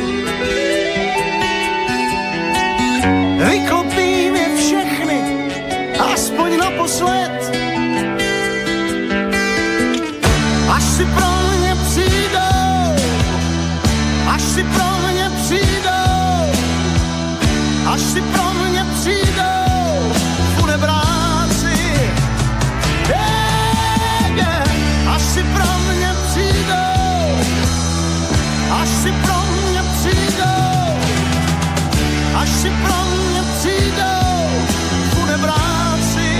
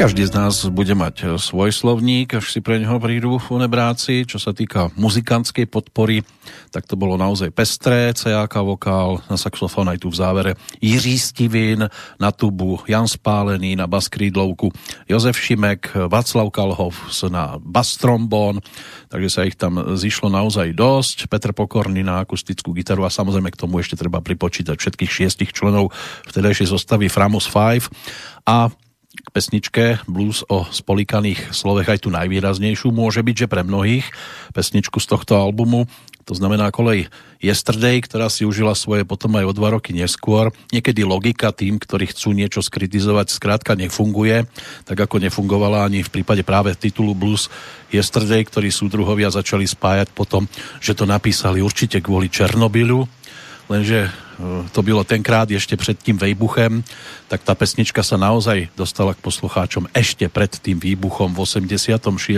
o 2 roky skôr. Čiže to mohlo aj pobaviť v tom čase, Petře. Tak já myslím, že ten výbuch byla ta srpnová invaze, jo. Aspoň tak som si to vykládal. Áno, len súdruhovia to začali potom spájať v 86., že to určite Michal Prokop spieva o Černobyle. Áno, tak to byla taková ta éra. Možná, že už jsem to tady v Triangelu říkal, jak slovenská kapela jedna naspívala je lepšie byť aktívny. Ano, Ventilerge to bol. Radšej budem aktívny ako zajtra rádio. Áno. Jo, a pamatuju si to komando, co naběhlo po tom Černobylu do rádia a mazalo tu písničku ze všech pritom, těch pásků. Zober si ten paradox, že tá pesnička vyhrala v tom čase aj festival politickej piesne. No, práve. Takže svět je plný paradoxů. No ale ako ešte, aby sme neodbiehali od tejto pesničky Blues o spolikaných slovech, lebo ja tu mám aj vyjadrenie Michala Prokopa práve k tejto skladbe, keď dostal otázku, ako sa mu po rokoch napríklad táto pesnička spieva, čo sa mu vybaví, keď sa povie blues o spolikaných slovech, tak si pojďme vypočuť jeho reakciu. No, ku podivu furt stejně. Já patřím k těm lidem, který zatím ještě zaplať pán Bůh mě dovolil, že můžu ty věci všechny zpívat v těch původních tóninách. Ty tóniny, to není jenom vysoko, nízko, ale ono to má nějakou barvu, nějaký výraz a když to člověk napíše prostě v tom D-dur, tak jak to je, tak by to prostě tak mělo hrát. Já vím, že spousta kolegů, jak stárnou a ten hlas samozřejmě už jako se mění a klesá a už tam nejsou ty vejšky, tak si to třeba transponujou níž, ale ono to prostě zní jinak. A samozřejmě z toho vychází i ten pocit vlastně toho, o čem to zpíváte. Ono to všechno souvisí, ta muzika s tím textem a básničku napsal Jirka Žáček, tehdy jsem to našel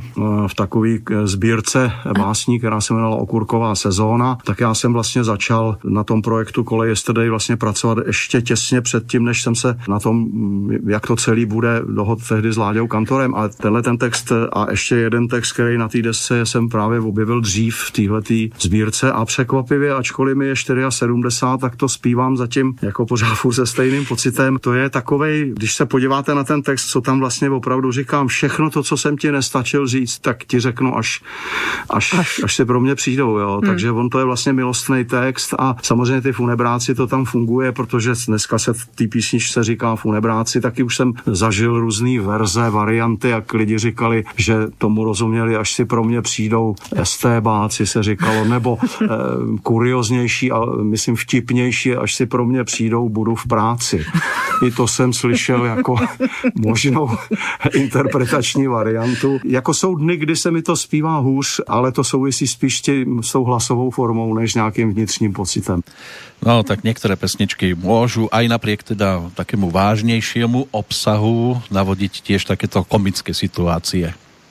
Mikrofón, Petře. Jo, já tu jsem. Jen jsem nevěděl, že to je nahrávka na mě. Dobre, to byla taká netradičná trojbodka. To byla trojbodka.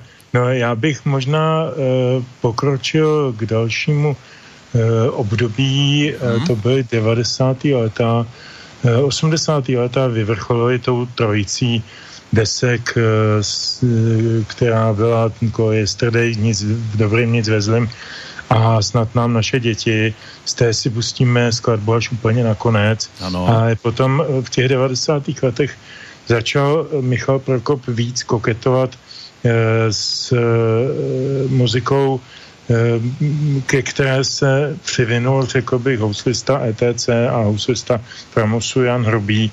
A to byla taková ta keltská muzika. Bylo to období, kdy bylo hodně módní poslouchat keltskou muziku. Vycházely tady desky, vozily se sem desky a objevovali jsme v sobě jakousi novou náklonnost k tomuhletomu žánru a každý k tomu nacházel nějakou jinou cestu. A ten Michal vlastně tady jakoby nejvíc odešel od toho soulového základu, ze kterého vzešel a natočil s Janem Hrubým několik nahrávek, který by stály za samostatný pořad a samostatnou studii, protože to je zase úplně nová hodnota v Prokopově muzikantském životě a proto bych ji rád tady jako zdůraznil, protože mi přijde, že dneska, a je to logický celkem v tom jeho tvůrčím nějakým životě, i díky věku, který on tam zmínil, je takové bilancovací období. A ne vždy to musí samozřejmě vydávat jakoby průměrná díla. Pouštěli jsme si tady Mišikovou poslední desku, která je rozhodně v mnoha směrech nadprůměrná. A i ten Michal točí občas a vydává občas desky, dělá koncertní kompilace. Všechno je to pěkný, ale nic úplně novýho v tom zas tak není. Jo. Já myslím, že fakt jako poslední inovace, kterých se dopustil, byly někdy v těch 90. letech a moc hezky se to poslouchá. No, tomu samozřejmě ještě předcházel november 89 a aj na tuto tému tu máme jedno z vyjadrení. Takže já jsem se vlastně vrátil zpátky do Prahy, mezi tím začaly ty Václaváky a my jsme v pondělí byla burza, to tehdy Pražský kulturní středisko dělalo každý rok jednou nebo dvakrát takzvanou burzu pro pořadatele, kde se předváděly jako různý typy koncertů nebo představení, který ty pořadatelé mohli vidět. a nakupovat jako pro sebe. A ta burza byla v obecním domě, kde tenkrát PKS sídlilo, ve Smetanově síni, a tam jsme se normálně dohodli na místě, že to zahájíme přesně stejný model jako v tom Humeným. Zahájili jsme tu přehrávku, jako my jsme tam byli jako jedna z těch nabízených kapel a normálně jsme řekli a vstupujeme do stávky a hrát už dál nebude. A teď tam bylo, já nevím, 300, 400 těch pořadatelů z celé republiky, kteří se na to vždycky sjeli, že byli pozvaní a seděli v té Smetanově síni a my jsme tohleto udělali a v tu chvíli prostě už to začalo být jasný a už i ty soudruzi z té agentury pochopili, že asi, takže někteří se rovnou připojili taky a vlastně jsme tu burzu víceméně zrušili. No, súdruhovia pochopili, nie každému docvaklo, tak takto vyzeral Michal Prokop ako rebelant. Tebe sa zdal byť rebelantom, alebo si ho po tej aj hudobnej stránke vnímal skôr tak pokojnejšie? Ale no tak já bych o tom 89. a o té politice kolem moc nerad mluvil, protože prostě obě dvě věci najednou dělat dobře a naplno nejde. Politiku a umění.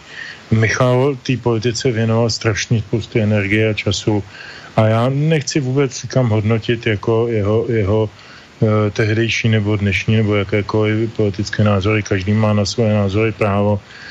Mě to prostě jako přestalo zajímat. On byl mezi tím poslancem, byl funkcionářem strany, byl předsedou Rady Českého rozhlasu. Mě prostě jako vlastně nezajímal. Já jsem ho přestal sledovat. Občas jsme se potkali někde, pozdravili, ale já jsem ho, v podstatě jsem se vrátil k tomu, co jsem měl, dokud jsem ho neznal, tedy k tomu, že jsem sledoval jeho tvorbu, jeho muziku a to ostatní jsem si od toho odstříhával a naprosto záměrně. No, tak aj preto je o tom dnešný Triangel, že sa venujeme hlavne tej muzike, ktorá aj našťastie aj v prípade Michala Prokopa je tým výraznejším, čo nám tu má možnosť robiť radosť. Tak si poďme teda pripomenúť vstup do tých 90. rokov a zároveň aj takú výberovku, ktorá mapovala tie 90. roky pod názvom Odniekud niekam a otvárala to práve skladba, ktorá nám teraz bude znieť Ke dnu.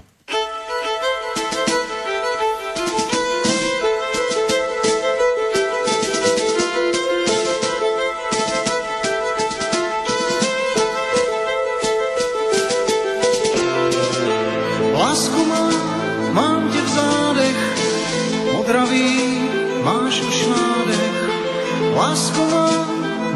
zádech, modravý máš už nádech, už mě táhneš ke dnu. Lásko má někde v dálce, vyhráváš v téhle válce. Lásko má někde v dálce, vyhráváš v téhle válce, sotva už se zvednu. Mám důvod k obavám, že neslyšíš mé tiché volání.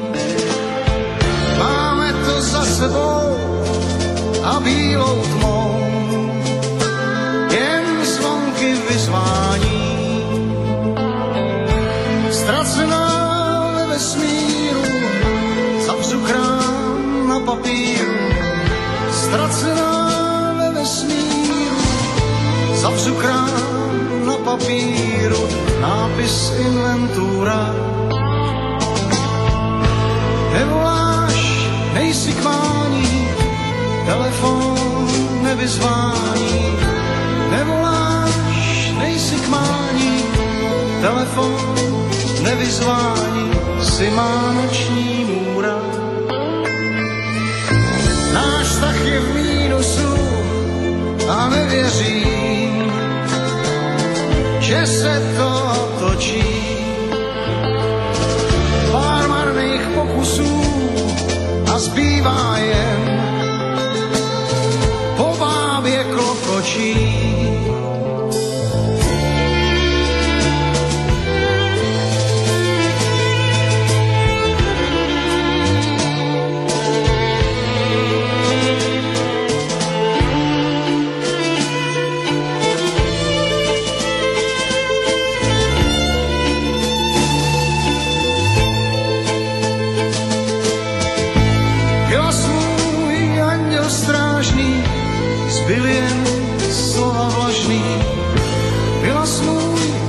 anděl strážný, zbyl jen slova vlažný, fotka v černým rámu. Vylas můj andělíček, nejsi už tvoje klíče. Vylas můj andělíček, nejsi už tvoje klíče. Marně hledám kránu, z nich stopy vybělí, život je sen, marné je volání. Máme to za sebou a bílou tmou černej kůň uhání. Lásku má někde v dálce, vyhráváš v téhle válce. Lásku má někde v dálce, vyhráváš v téhle válce. Už mě táhneš ke dnu.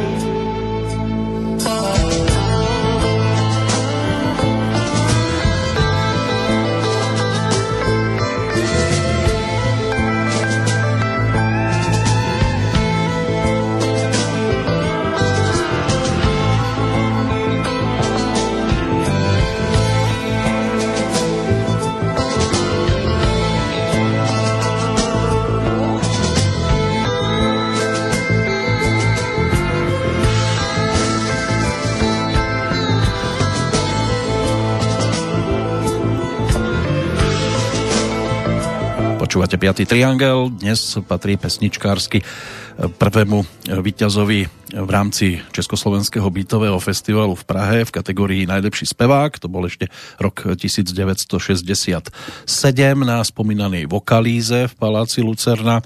V 84. si odniesol cenu za najlepšiu pieseň, to bola tá tiež výrazná Kolej Yesterday. V 88. mu časopis Melodie udelil zlatú notu, stal sa spevákom roka, no a o rok neskôr v rámci výročných cien vydavateľstva Pantón sa mu ušiel zlatý štít za album Nic ve zlým, nic v dobrým. Michal Prokop ale získal aj cenu nehudobnú, a to v 95., keď mu vo Francúzsku dokonca udelili rad umenia a literatúry a hodnosť dôstojník.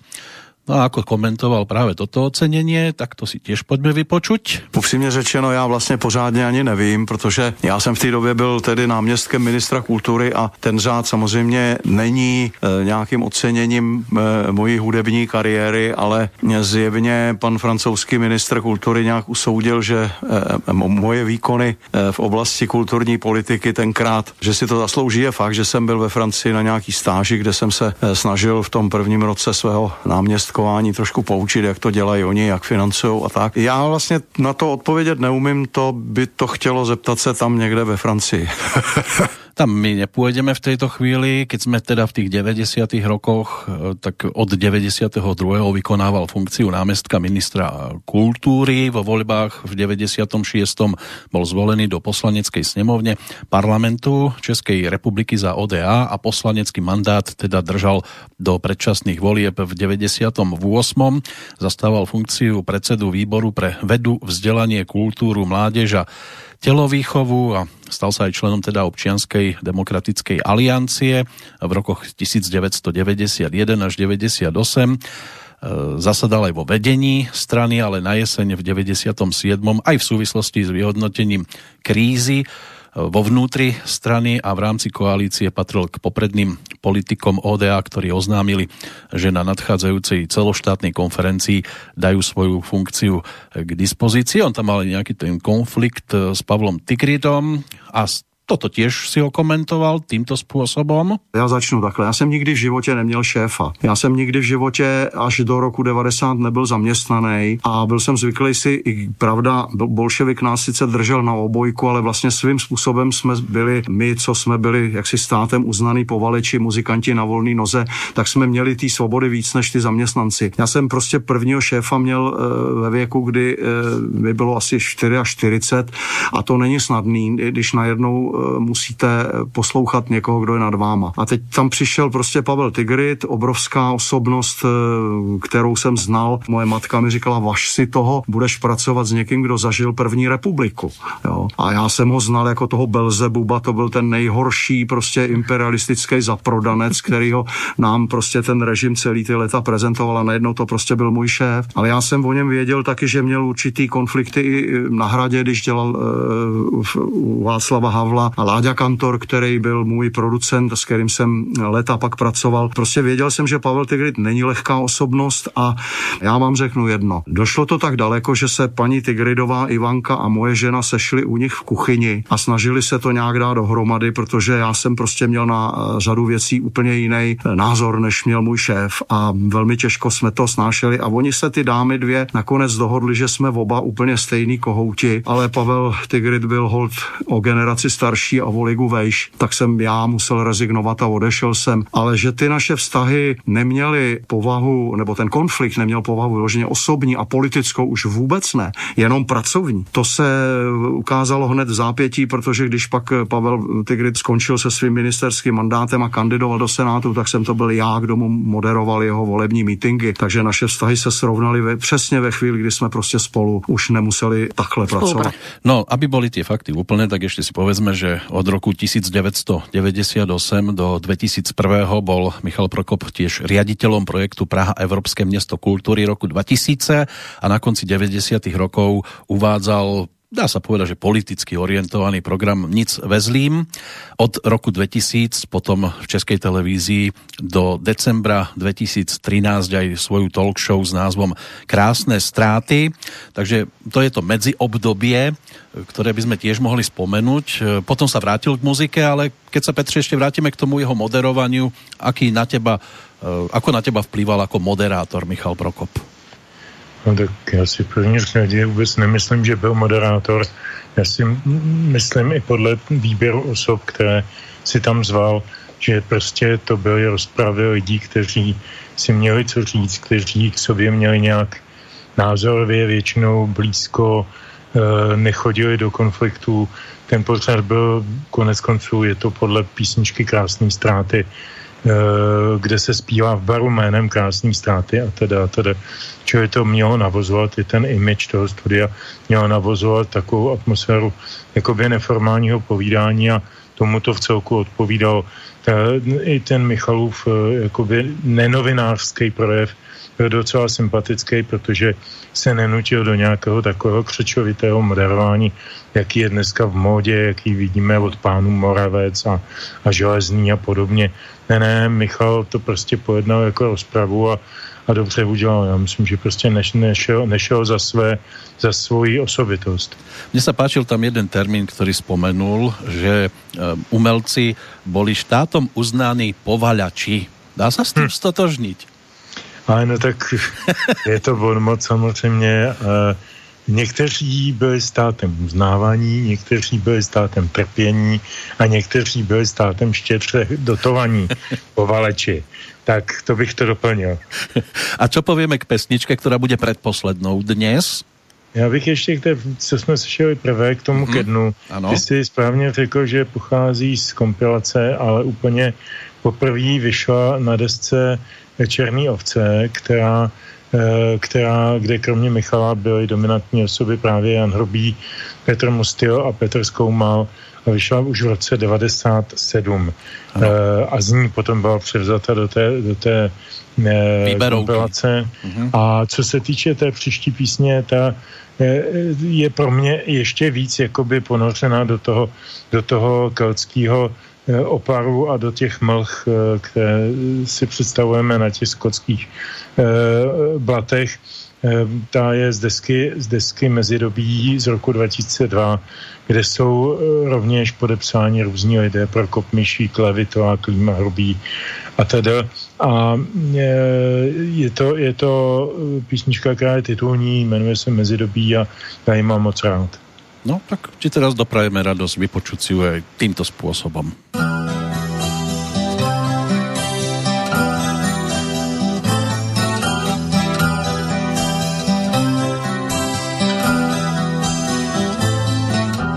Jako list ve větru, když se zvolna snáší, jako svist, když v metru vlak světla v dálce zháší.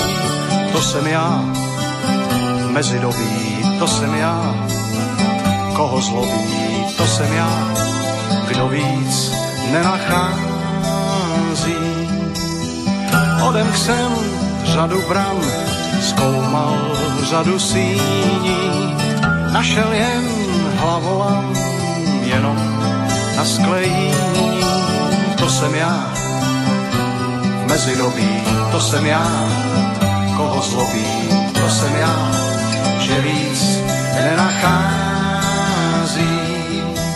Srdce je brána a rozum je klíč, tenhle plot nepřelezeš. Součistá rána, kdy světlo je blíž, jak slepec klopítáš, po slepu hledáš meze.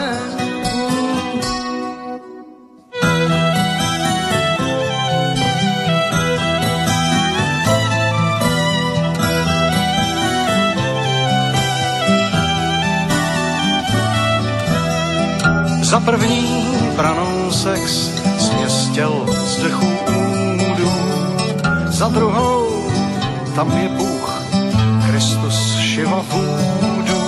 To jsem já, v mezidobí, to jsem já, koho zlobí, to jsem já, že víc nenachází. Za třetí sláva a víra, že co dělám, zpátky mi zamává fanglí mýho jména. To jsem já, v mezidobí, to jsem já, koho zlobí, to jsem já, že víc nenachází. Všechno se vybydlí jak cigánský dům a z lesa jsou paseky. Vůně se vymydlí, vyčichne rum, a to si zříkal, tak teď budu žít na věky.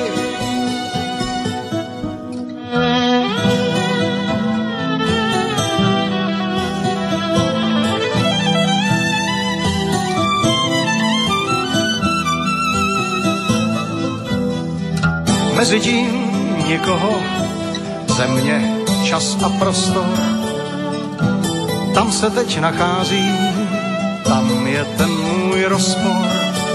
To jsem já, mezidobí, to jsem já, koho zlobí, to jsem já, že víc nenachází.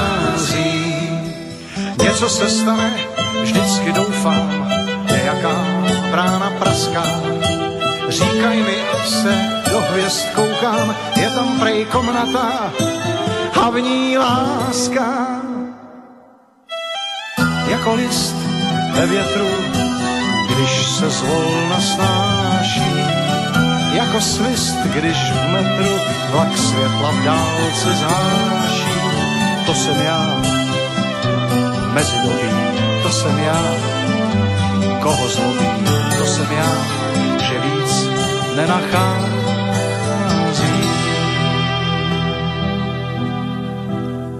Aj toto je on, Michal Prokop, hlavný hrdina, dáme to síce do úvodzoviek, ale hlavná postava aktuálneho Triangla, ktorý si prešiel všeličím, aj po tej hudobnej stránke, aj po tej politickej, ale keď sa obzrie späť, hlavne za tou speváckou kariérou, tak odpoveď na otázku, na čo je pyšný, čo teda dokázal počas svojej kariéry, tak tá odpoveď môže znieť aj nasledovne. Já si myslím, že asi jsem jedinej, a to v tom filmu, myslím to dokonce tam nějak říkám na jednom místě, že jsem snad jedinej, komu se povedl takový jako hudební comeback dvakrát. Protože ono sám comeback, to znamená návrat zpátky do nějaký pozice, kterou jste opustili, ať už z vlastní blbosti nebo z nějakých okolností, které jsou mimo vás, je strašně těžká věc a ta kariéra po druhý se získává, nebo prostě ta pozice v té kariéře se získává mnohem tíž než na začátku. Já jsem vyletěl poměrně dost rychle v tom roce 1967, na konci to byl fofr, ale potom vlastně mi to trvalo víc než 10 let, než jsem se dostal až teda ke koleji Yesterday a to byl ten první comeback. No a potom, když jsem odešel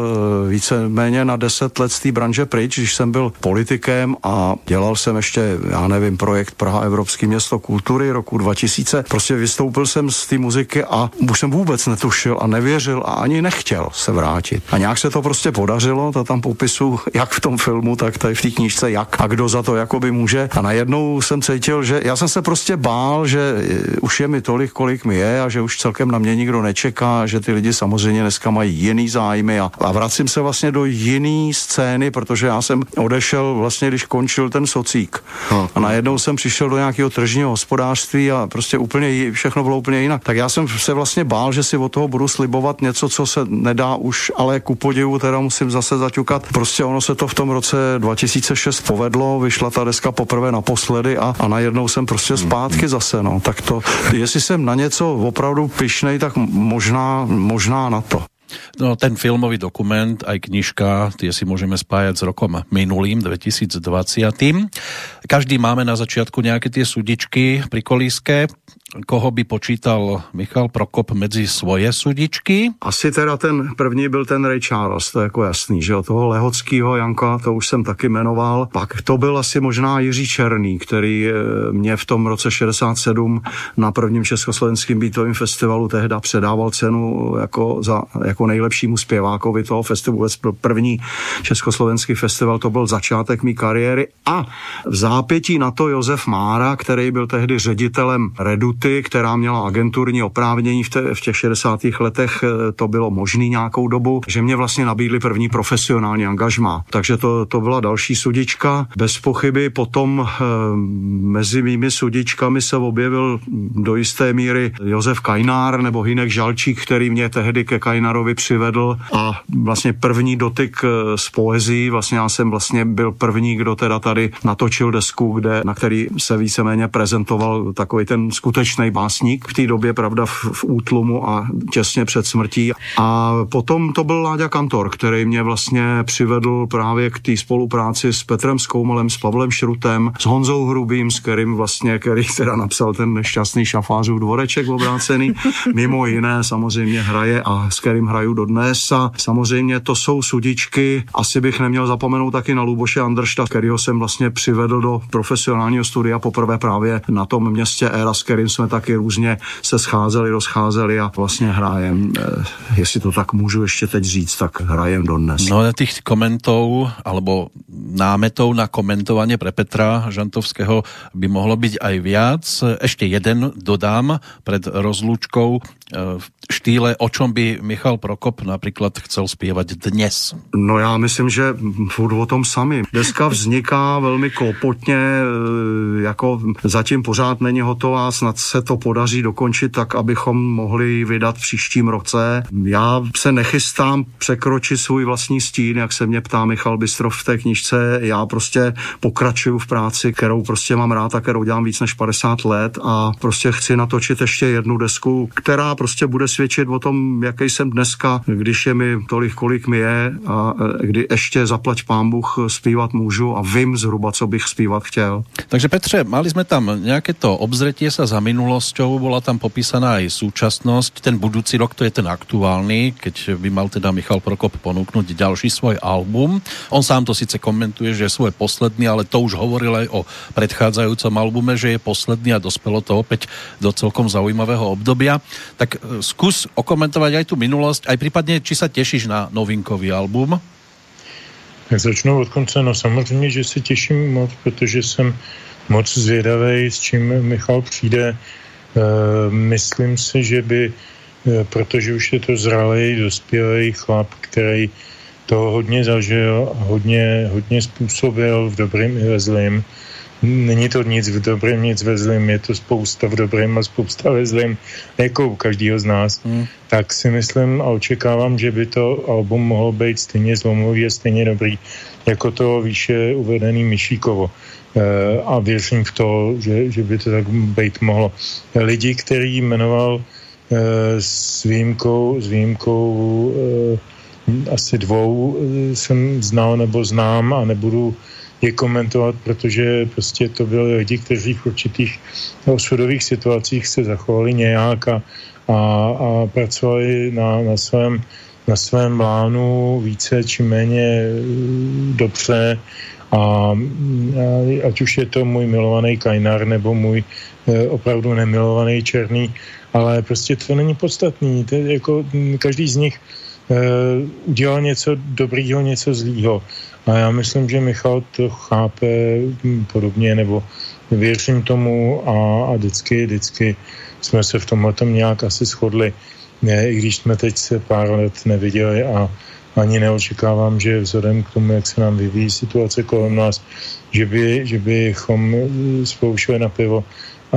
Kdyby to nastalo, uvítal bych to zcela určitě. No, žijeme dobu covidovú a žije ju teda spolu s nami aj Michal Prokop. A tak ja som to nemyslel covidovie. Ja to práve preto teraz aj spomínam po tejto stránke alebo týmto spôsobom, lebo on aj tú dobu covidovú okomentoval. No podivně, já jsem už to několikrát říkal, to klidně zopakuju i tady. Já jsem vlastně nikdy, i když jsem nebyl zrovna reprezentantem nějaký super jaksi populární muziky, tak jsem nikdy nezažil ten totální zákaz činnosti, takový jako měla třeba Marta Kubišová nebo Láďa Mišík nějakou dobu, nebo Pražský výběr, jo. Tohle mě nepotkalo, já jsem vlastně během té doby měl několik takových období, kdy jsem třeba z mě nepochopitelných a neznámých důvodů třeba nesměl do nějakého kraje, jo. Třeba 3 měsíce nebo takhle, ale nikdy mi nikdo neřekl proč a kdo to vlastně přesně rozhodl, prostě jako ne, tak Severomoravský kraj ne. A tak to znám. Ale tohle to jako vlastně jsem zažil poprvé letos na jaře, když přišel ta první vlna a není to moc příjemný pocit teda. Takže takto to musí znášať aj Michal Prokop, ale zase na druhej strane máme tu možnosť sa zoznámiť s tými titulmi, ktoré ponúkol v rokoch či už dávno alebo nedávno minulých, napočúvať si to a tešiť sa na to, že si to niekedy v budúcnosti vypočujeme aj naživo. Tak doufejme. Jestli je na mě představení poslední písničky, tak... Ešte predtým predsa len si dovolím niečo, čo nezvykneme v tejto relácii robiť, lebo počas toho nášho živého vystúpenia, respektíve vysielania, predpokladám, že poslucháči nás skôr len tak počúvajú a verím, že sa kochajú v tých nahrávkach hlavne, ale máme tu dnes reakciu od Juraja, ktorý napísal nasledovné: keď počúvam Petra, tak si pripomínam Radima Hladíka s jeho Modrým efektom a jazzovým orchestrom Československého rozhlasu a ich novú syntézu, alebo Generáciu, ktorá vyšla v Gramoklube. Nezabúdajte aj na Konvergencie Mariana Vargu. Na začiatok roka by sa hodila aj ich skladba z tohto albumu PF72. Neviem, či náhodou nevyšlo Město R v Gramoklube, nedostal som sa k tomu. On v podstate už trošku otvoril aj našu budúcnosť v rámci tejto relácie. No dobrá, tak té budoucnosti. Teď budeme poslouchat písničku Snad nám naše děti prominou z desky, která se jmenovala Snad nám naše děti. Vyšla někdy na jaře 89 a byl to tehdy jako hodně velký průlom do různých tabů z hlediska hudebního, ale zejména textového. Několik textů tam měl Vladimír Merta, včetně tady toho titulního, a bylo to takový jako hodně velký generační vyznání a taková otevření dveře do budoucnosti. Konečně se nám zazdálo i pod vlivem toho, co se dělo ve světě, i v Rusku a tak, v Sovětském svazu, že možná to přijde, že už se to zlomí, že už bude líp. To jsme nemohli vědět, že za 30 let nebude líp, jo? Ale v té době se to spělo k tomu zlomovému okamžiku.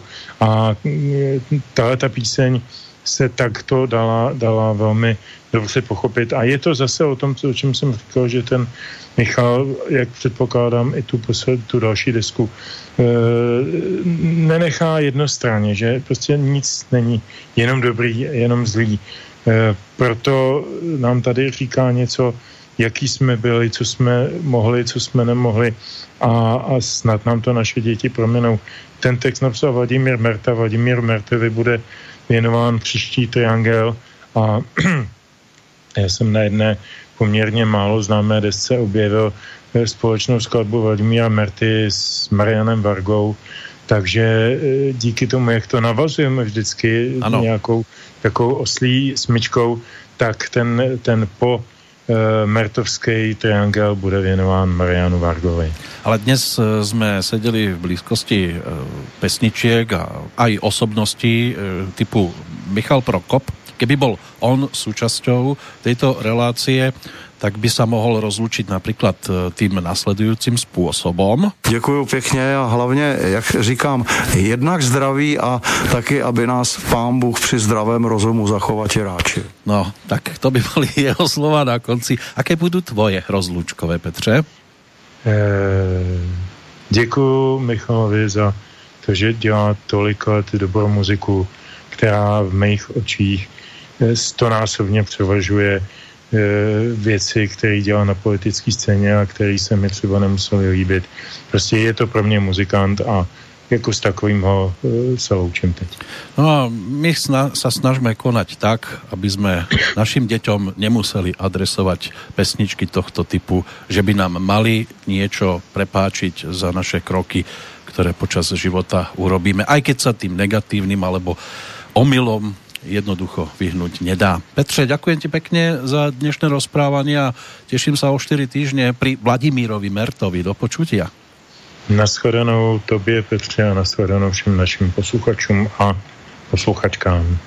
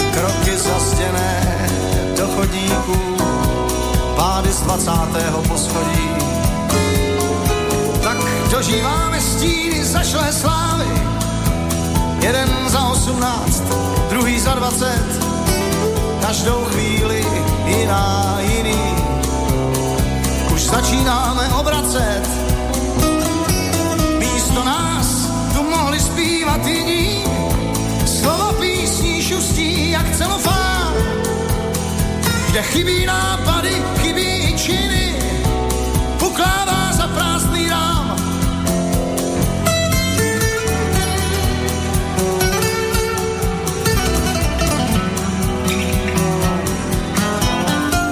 Tak se chvíli honí zase jiný, unikám všem nástrahám, malý vrhaj dlouhé stíny, co píšu hned sám roztrhám. Všechno děláme jen napůl, ať to jiný vylepší. Slova mluví, vlčí činy v prapodivném nářečí. A nad vším trůní osamělý pěšák, hájí bílá místa na šachovnic, proti černé věži bílý věžák, ve hře, kde král neznamená nic. Právě skončili 2 roky prázdnin, zavíráš knížku a na nás nic. Jedovatá ostří skály, vážou kýly vratkých plachetnic.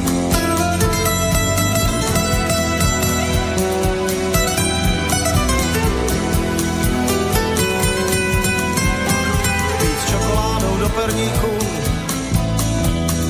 to v jistém věku unaví, když má člověk navíc kliku. Kouká se spíš vytratit, začínáš spíš myslet na své děti, na to, jak je uchránit, své vlastní cesty od 10 k 5, žít jen tak, jak se dá žít. Zem se točí, svět se hroutí, jsme živé cíle, terče na pouti. Staří blázni, staré lásky nás neopustí do smrti. A až nás skolí chtivé oči radarů, co vládnou krajinou, smrtka v orloji se potočí, snad nám naše děti prominou. Snad nám naše děti prominou.